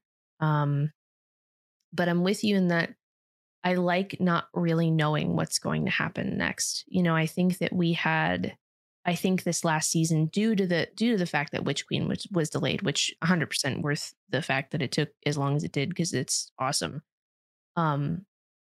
I think we had a lot of time in the last season, and we kind of knew what was going to happen. And there have been little bits and pieces here and there that I feel like we've kind of known, but not 100% known. But now it just feels like completely new territory. And I kind of love that. I like not being I kind of compare it a little bit to Marvel as well, right? Like you had the Marvel Cinematic Universe as it is right now.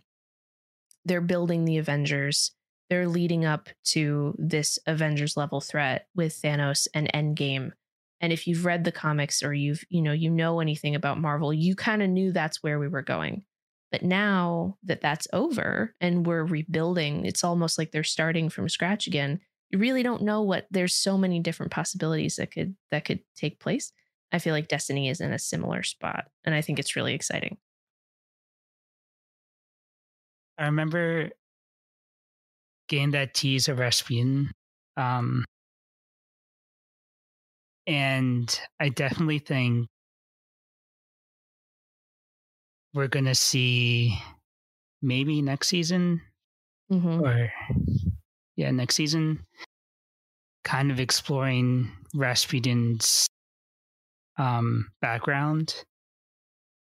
And I think it's going to be in the way of like a few campaign missions, hopefully. Yeah, I'm hoping it becomes the seasonal story. Like I think the last time we left off, it was Anna trying to find a way to put Rasputin into an exo and be able to kind of secure his consciousness after the fleet, the darkness fleet kind of descended upon us. And so like I'm really curious to see if that's what we get next season. I Definitely. think that would be so cool. And I'm all about, if not that I this is like a pipe dream, right? But I would absolutely love if we got some version of Escalation Protocol back on Mars somehow. That would be so cool. The Midnight Exigent set was the first set I transmogged um when we got transmog for my Titan. It was that and the Devastation Complex chess piece, because I loved all the stuff from Mars. I thought it was such a cool thing. Um So I think that it would be such a cool throwback. And I know that it's a lot of like older stuff. And I know that we're trying to push forward into new things, but man, I'd be okay with that coming back. I think that'd be pretty cool. Definitely. No, for sure. And I think for me, I would love to see. I want to see like characters come back from Destiny 1 a bit more, especially from the original game. I think that would be really cool. It would really be nice to see them somehow incorporate Xis again.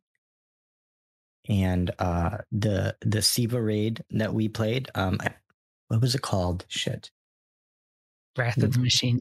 Wrath, yeah. Oh, Yes. I think that would be so badass. And imagine like having Wrath, but with updated graphics, with the new environment that we're playing in. Like that would be so freaking sick. I'll do you one better. Yeah. I'll do you one better. Imagine being able to wield Siva as a darkness subclass. Bungie, take my money. Bungie. I need it in my life.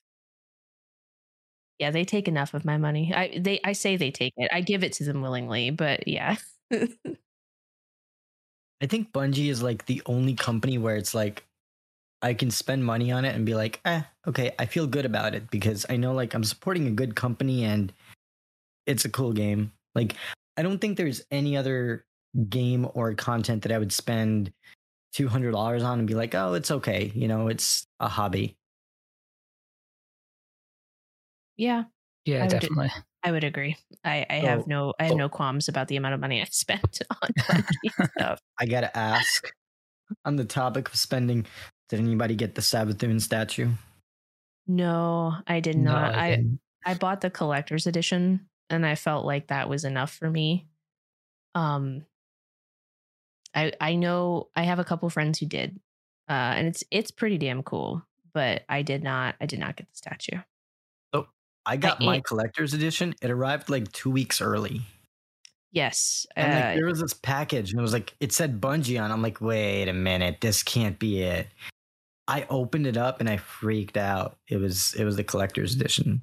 Yeah, they did a really great job getting that out to people before um the 22nd of February. Like I think that their overall distribution of the collector's edition was awesome. I only know a handful of people who didn't get it right away or got it like maybe the day before. Um but I think they did a really really solid job with that. What I am going to spend money on when it does finally come out is the Nerf Gallarhorn rocket launcher though. That's going to be on my wall somewhere once that comes out. Wait, what is that? They are releasing the Gallarhorn as a Nerf gun. So they basically took the Gallarhorn and yeah, made it a Nerf rocket launcher, and it's going to come with like Nerf rockets. That's pretty cool. I might have to check that out, but I have an Iron Gallarhorn that I already have. That's a toy. So we'll see. We'll see how much space I can fit with Destiny toys. TBD. But I will definitely check that out. And of course, we also have some quality of life changes that we are constantly, I feel like we're getting, but there can always be more. Hint, hint, vault space. And yeah, I'm going to be that guy who says I want more vault space because you know what? I hate having to manage my vault. So I'm curious, what about for you both? What would improve the quality of life of Destiny 2, the Witch Queen, for the both of you? Jamie, what do you think? Um oh gosh, there's so sometimes it's just the little things. Um and the biggest quality of life change that I'd like to see isn't really even for me. It's for new lights. So, and it really, we talked a little bit about it before. It has a lot to do with the story. Um, I think that Destiny has a beautiful story, and it's a huge story. It's a constantly evolving and ongoing story. Um, and they Bungie introduced the Destiny content vault for obviously, for good reason. Like I support the fact that they did that. I think it makes a lot of sense. Because I don't think we'd get the Destiny we have now without it.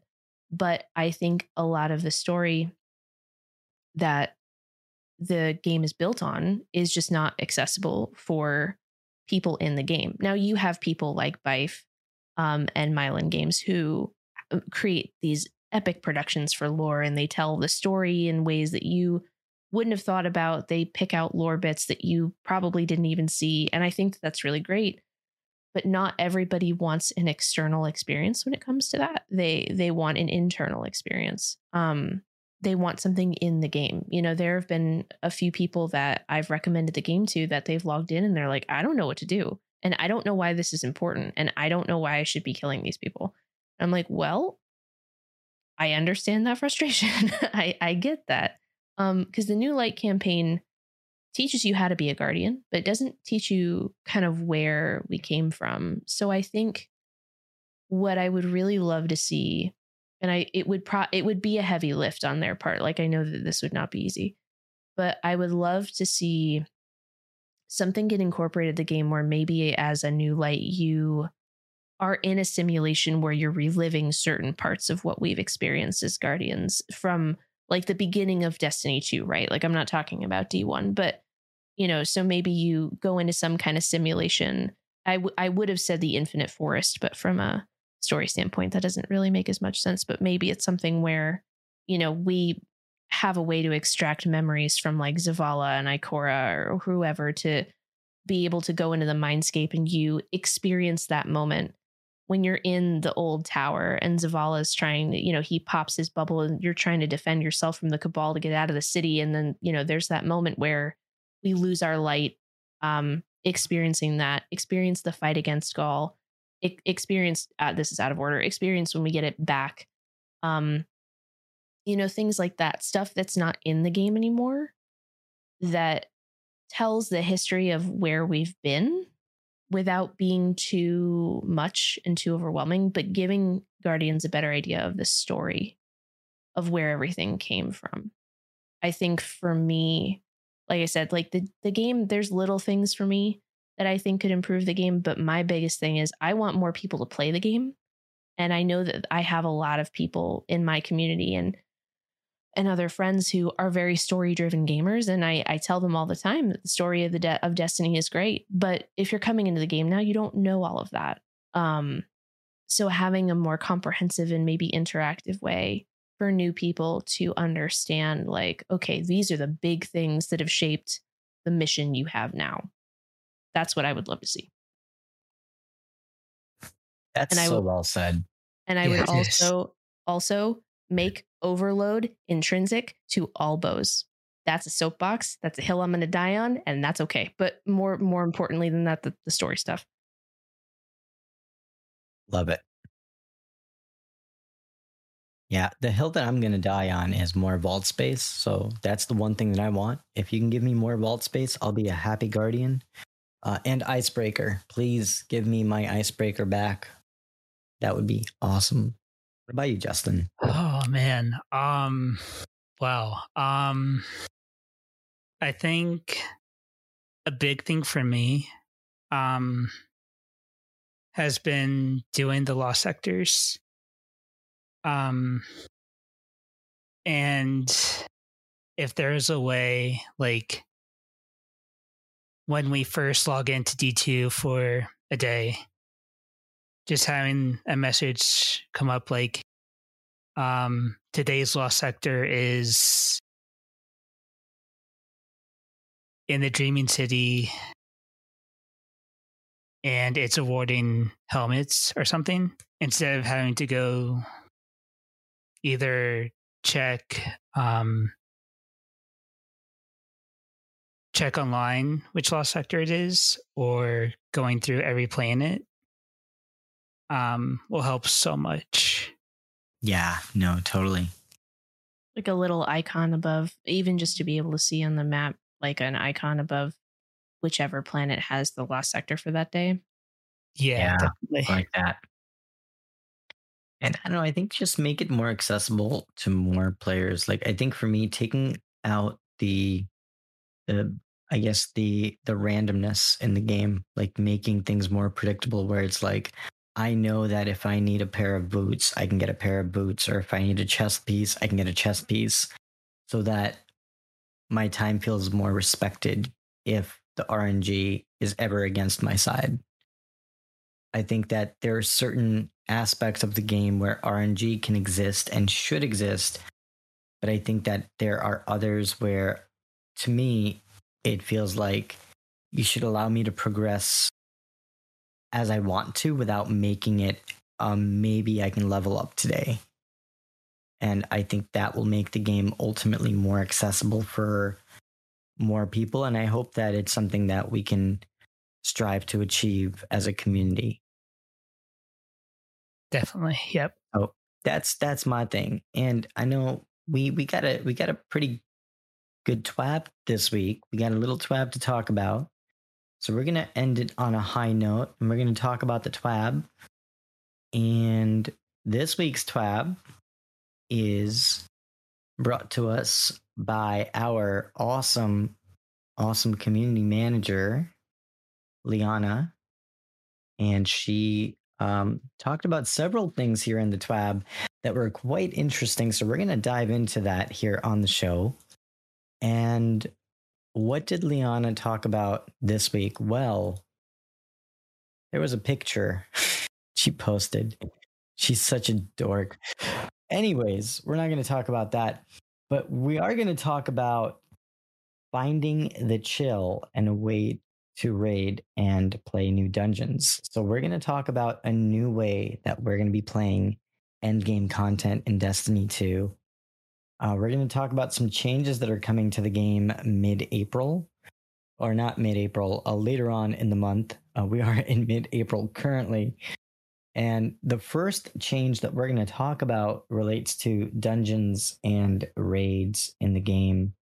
And there are several things that we learned here from this week's Bungie weekly update. And the first thing was, I'm going to butcher his name, but I'm going to say, I think it's Rolk. Rolk. I can't say it right. I'm going to be editing this podcast like crazy later. Y'all watch. Rolk finding his chill and finding a new way to enjoy raids and dungeons. And then we also have next up weapons and sandbox changes that are going to be discussed in a future update. And so make sure to stick around for that in a future update. There is a new rotator system that is being introduced with more challenging activities in the game. And are you ready for this? Master Vow of Disciple raid dropping next week. Whoa. Yeah. Cool. Yeah, I'm looking forward to it. I think it's going to be a lot of fun. I'm still trying to get the normal raid. Like, y'all are talking about the master raid. Now, I'm curious what the leveling will be for that raid. So, Leanna did talk more about that, and Guardians should know that power level is 1580, the seasonal cap at a plus 30. There you go. Going to be really sweaty and really difficult.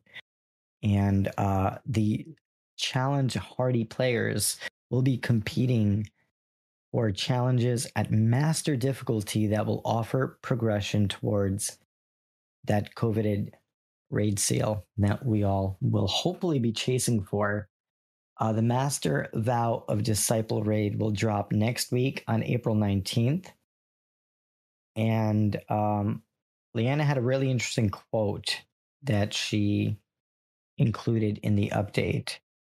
As players continue exploring the throne world and uncover the true nature of the witnesses' influences, we've heard your desire for reasons to return to previously released raids and dungeon content loud and clear.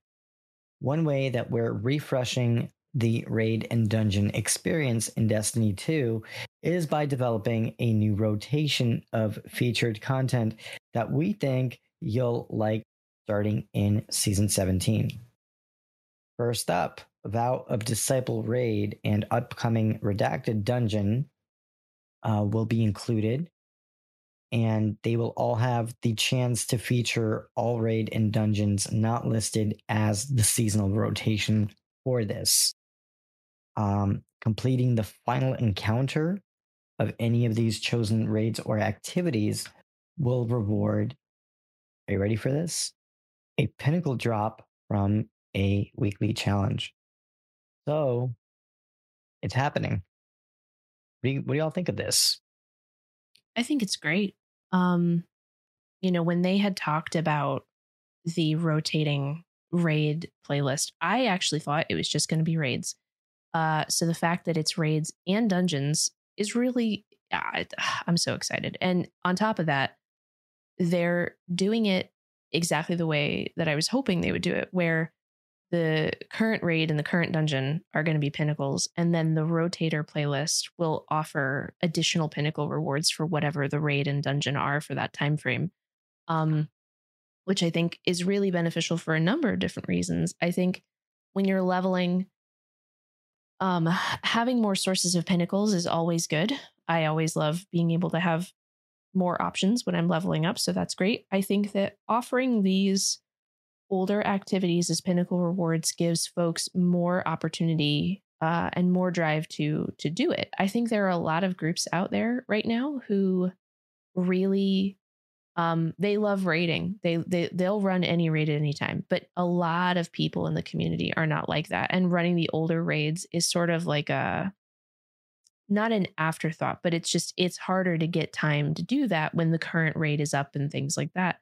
So I think that this gives people an opportunity to be able to do Garden or Last Wish and still be able to get rewards from it. The fact that it's going to be farmable, that the lockout on the encounter rewards is removed, which is super, super great. I think that's awesome. I think this is good for dungeons too. You know, we have a lot of dungeons in the game right now. What I'm really eager to know is what they're going to include in these playlists. Like obviously the raids are limited to what's there now, but I would love if they were to bring back, you know, like Presage or Whisper or 0 Hour. Eventually, if they brought that into the rotation for a dungeon playlist, I think that would be so cool because those are really unique experiences that a lot of people didn't get a chance to do. So if that became part of that playlist eventually, I think that would be super cool. But I think overall, it's a really, really great idea. Yeah, no, absolutely. And it's an exciting change for me because remember, leveling up, it's going to make it a lot easier now that you have more stuff to play. Justin, do you have any thoughts on this? I mean, Jamie pretty much touched on everything. Just getting as many options for players to do pinnacles. The more we have, the better.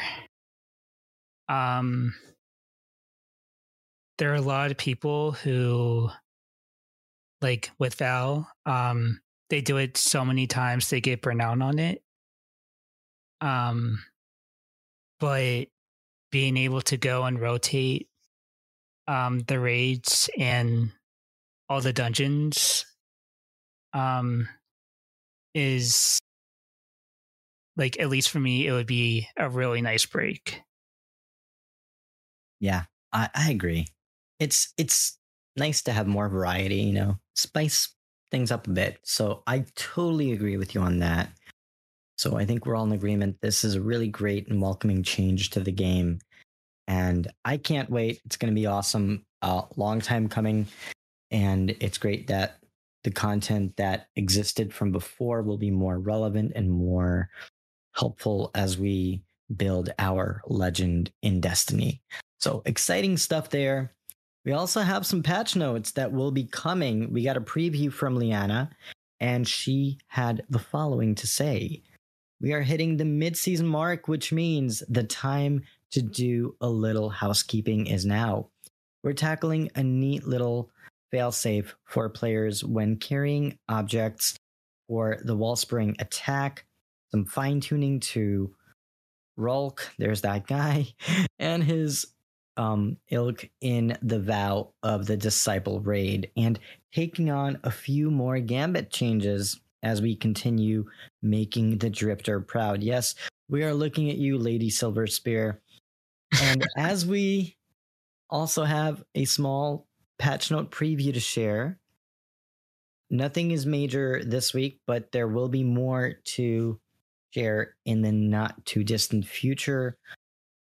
And Liana had the following to share relating to the Wellspring attack.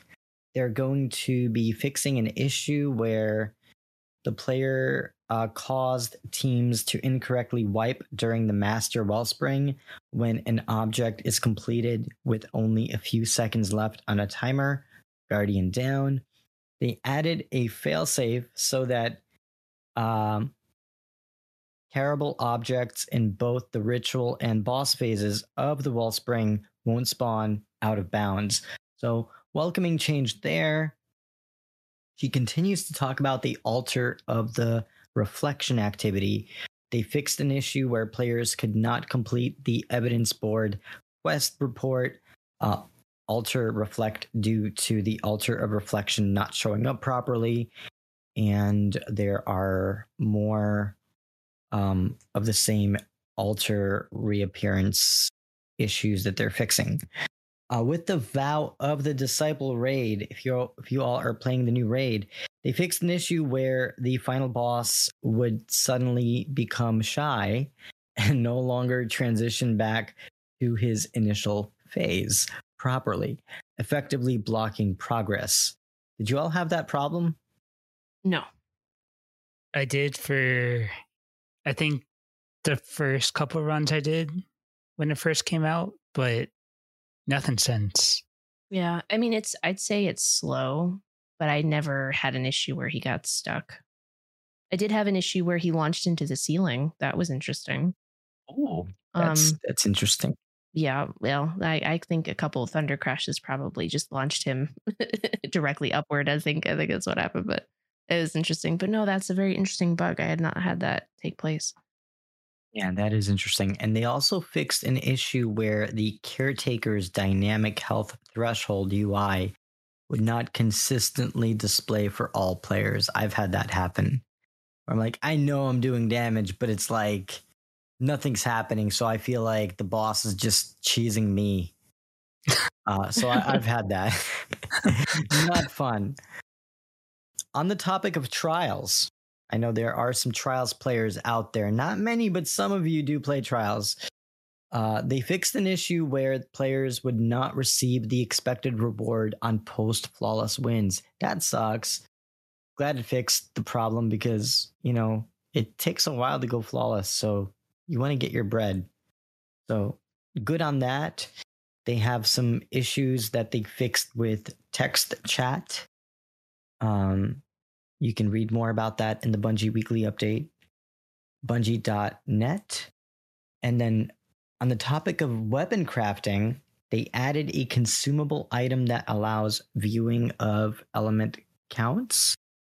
This can be acquired through the relic conduit, and it is not a limited item. You can discard and reacquire it at any time. So good information on that. We also have some artifact things here. Players with all 25 artifact mods unlocked can still reset the artifact for no additional glimmer cost.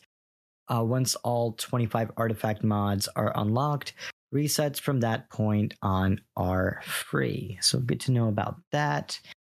And lastly, there is a preview about abilities where they fixed an issue where Devour would not or would sometimes grant less buff time if multiple targets were killed in a quick succession.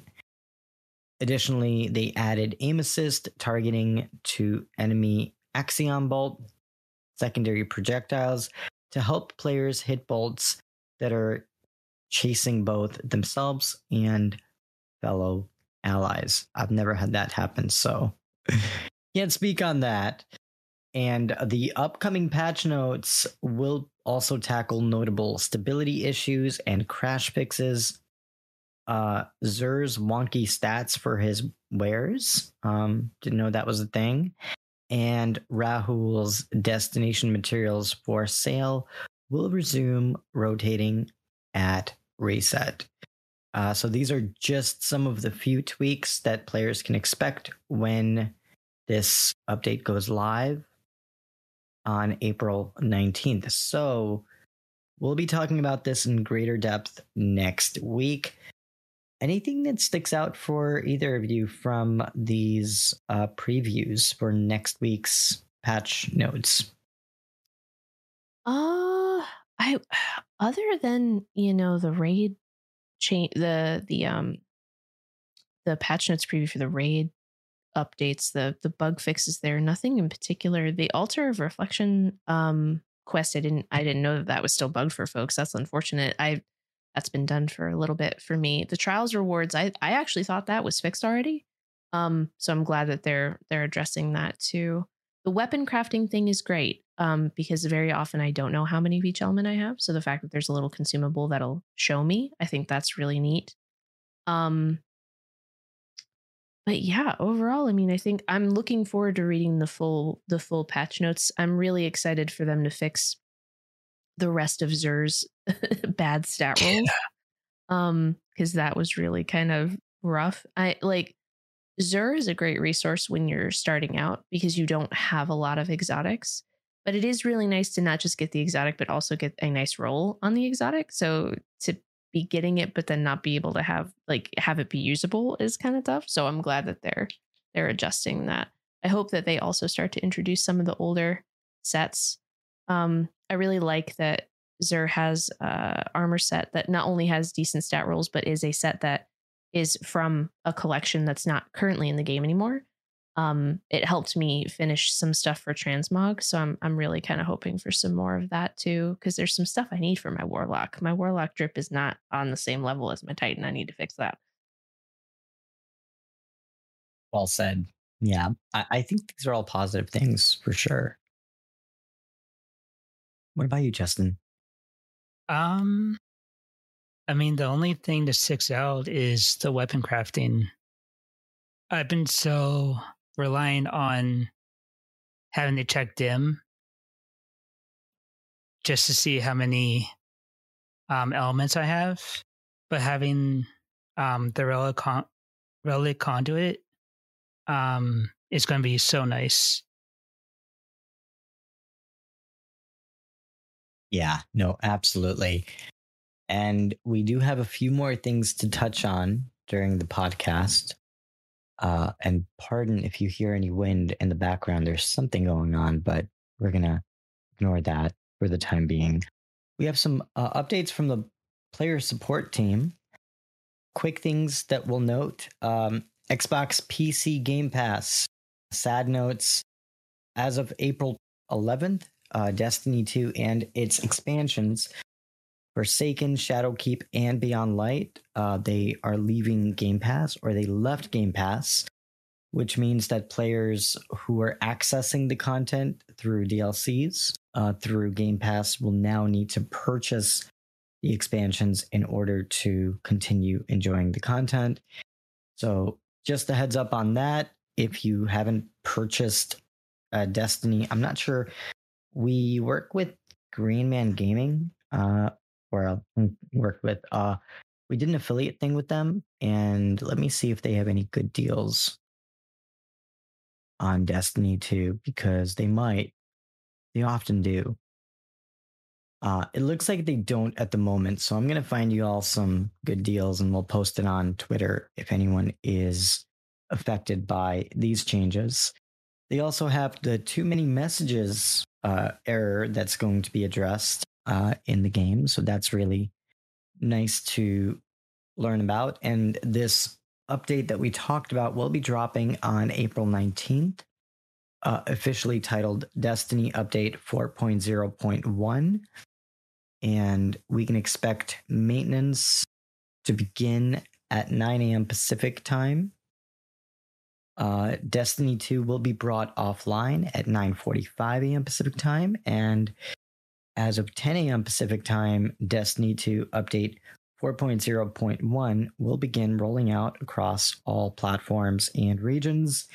And as of 11 a.m. Pacific Standard Time, the update will be completed, and you can all get back to leveling up your character and getting that bread.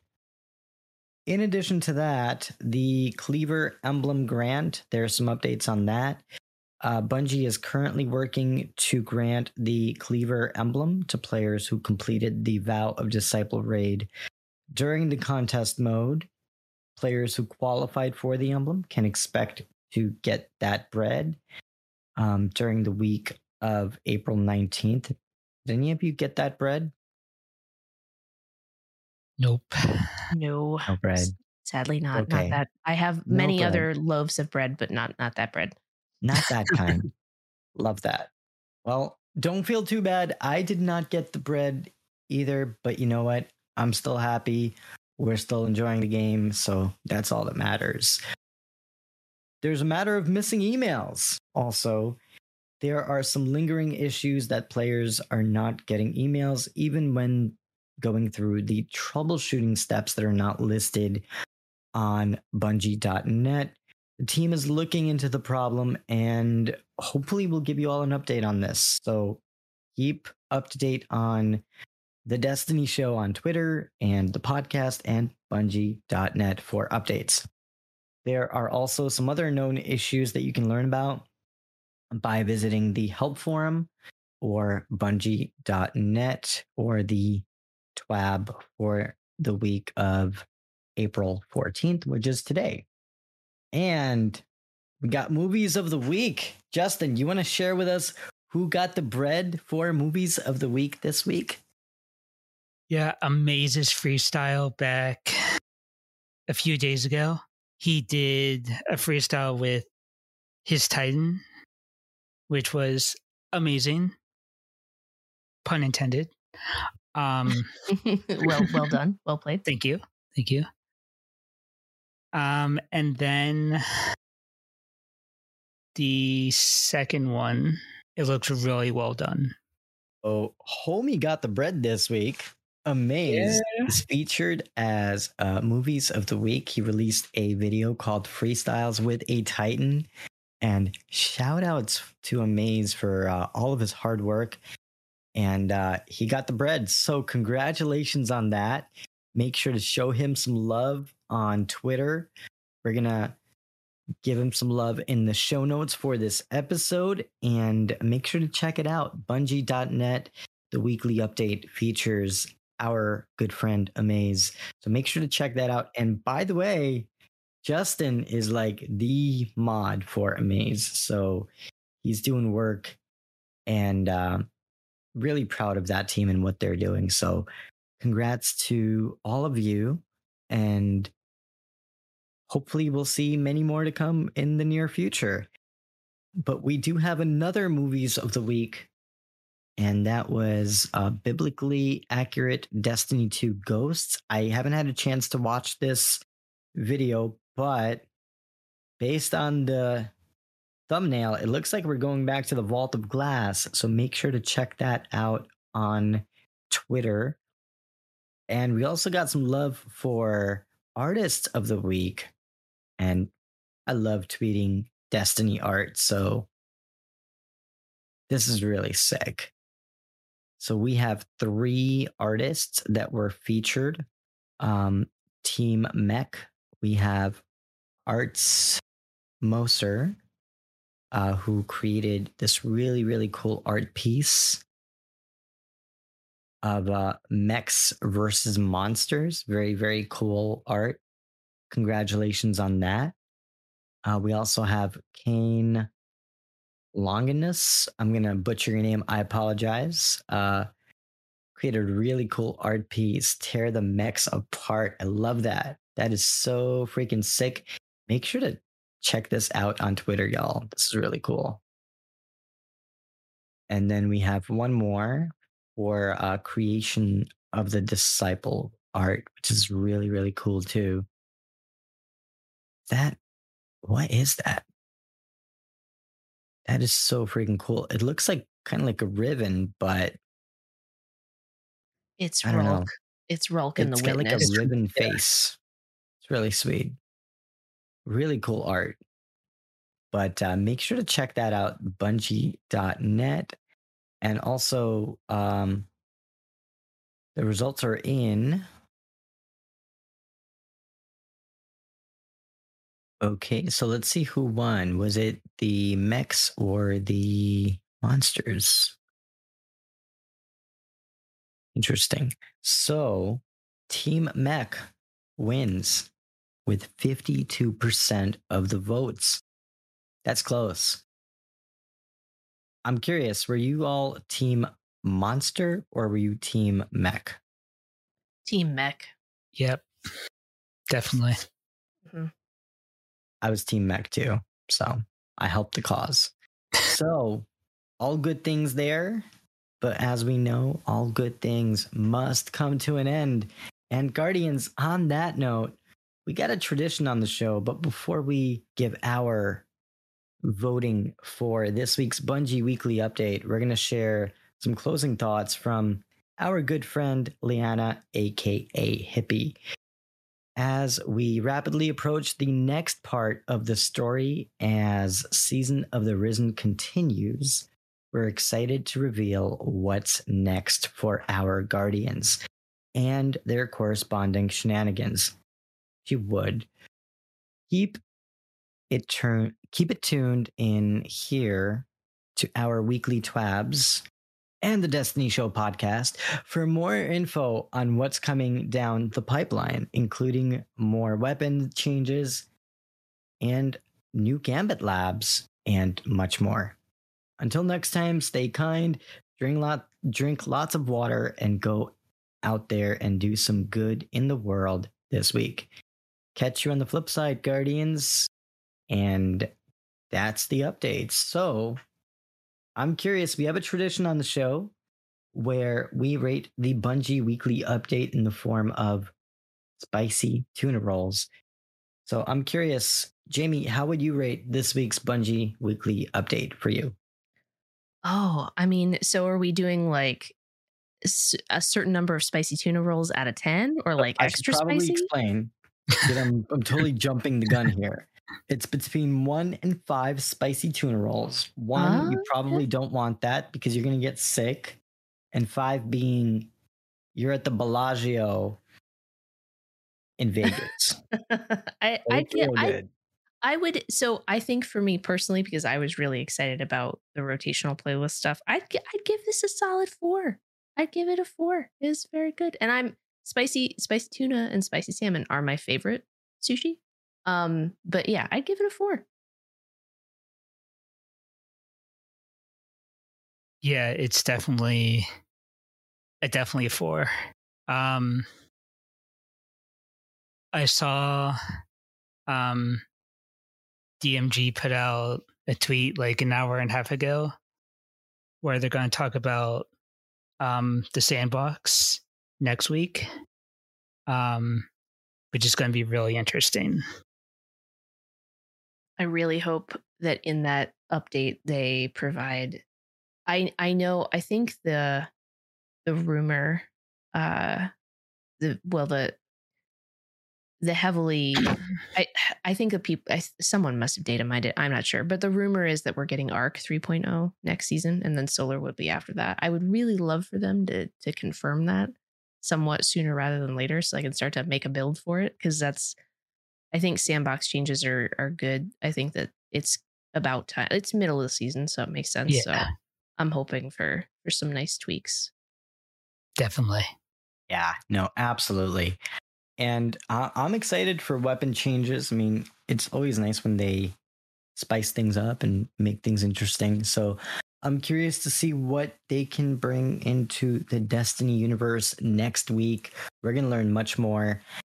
So now, Justin, what would you rate this week's Bungie Weekly update between 1 and 5 spicy tuna rolls for you, sir? I would say a 4 out of 5. I love the rotation system that they're going to do starting next season. And all the and letting us farm it. I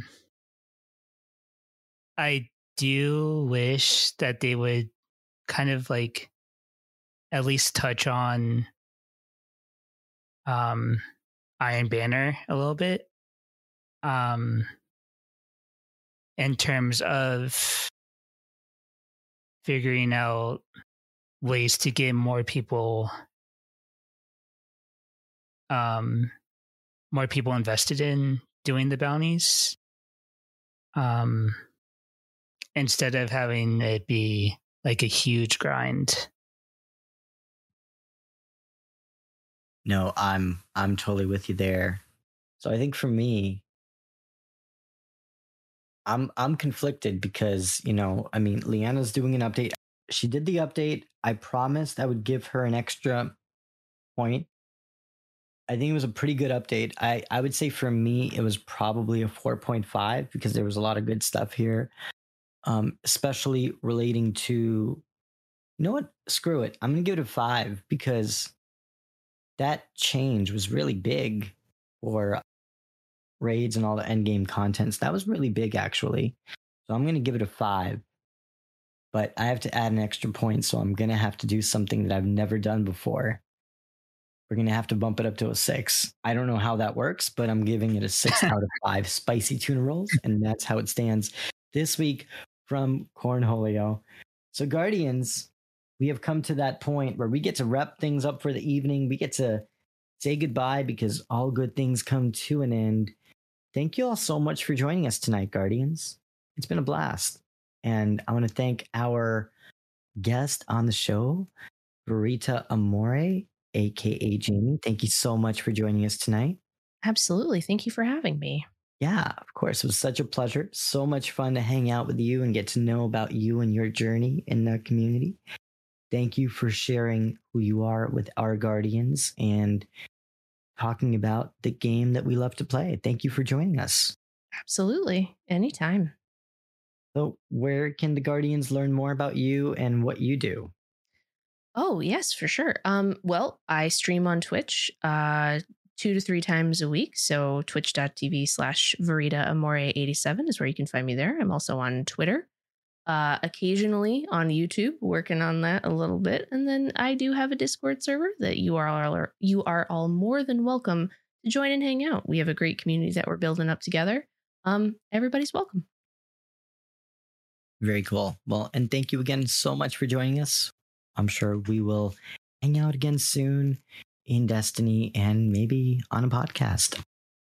And Justin, my friend, our mod, our senior mod, I should say, let's give him the respect that he deserves, my man.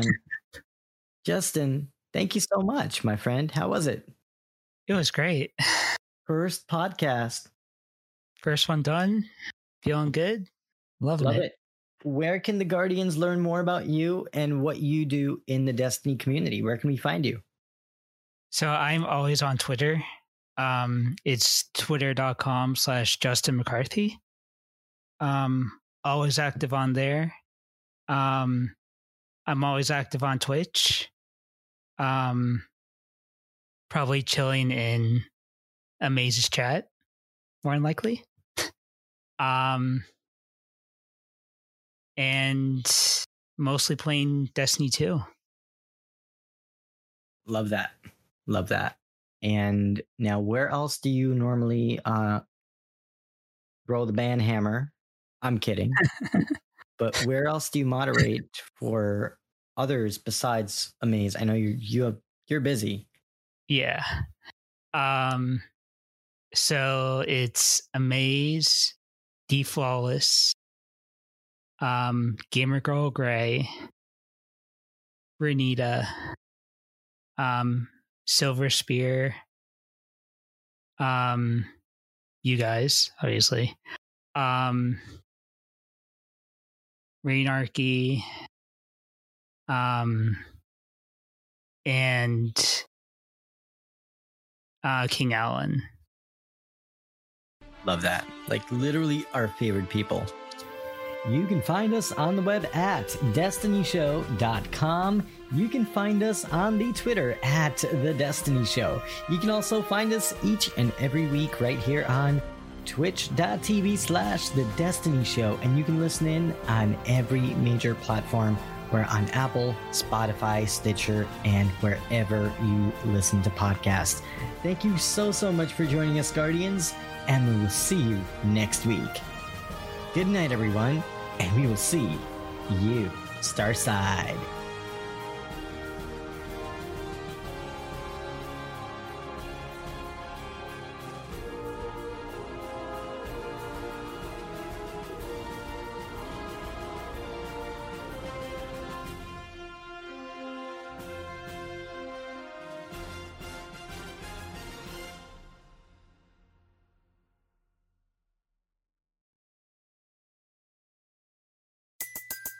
Everybody in your crew identifies as either Big Mac Burger, McNuggets, or McCrispy Sandwich. But you're the Filet-O-Fish Sandwich all day. That crispy fish, that savory tartar sauce, that melty cheese, that pillowy bun. Yeah, you get it. Every time. And if you love the Filet-O-Fish, right now you can catch two of the classics you love for just $6. Limited time only. Price and participation may vary. Cannot be combined with any other offer. Single item at regular price. Ba-da-ba-ba-ba.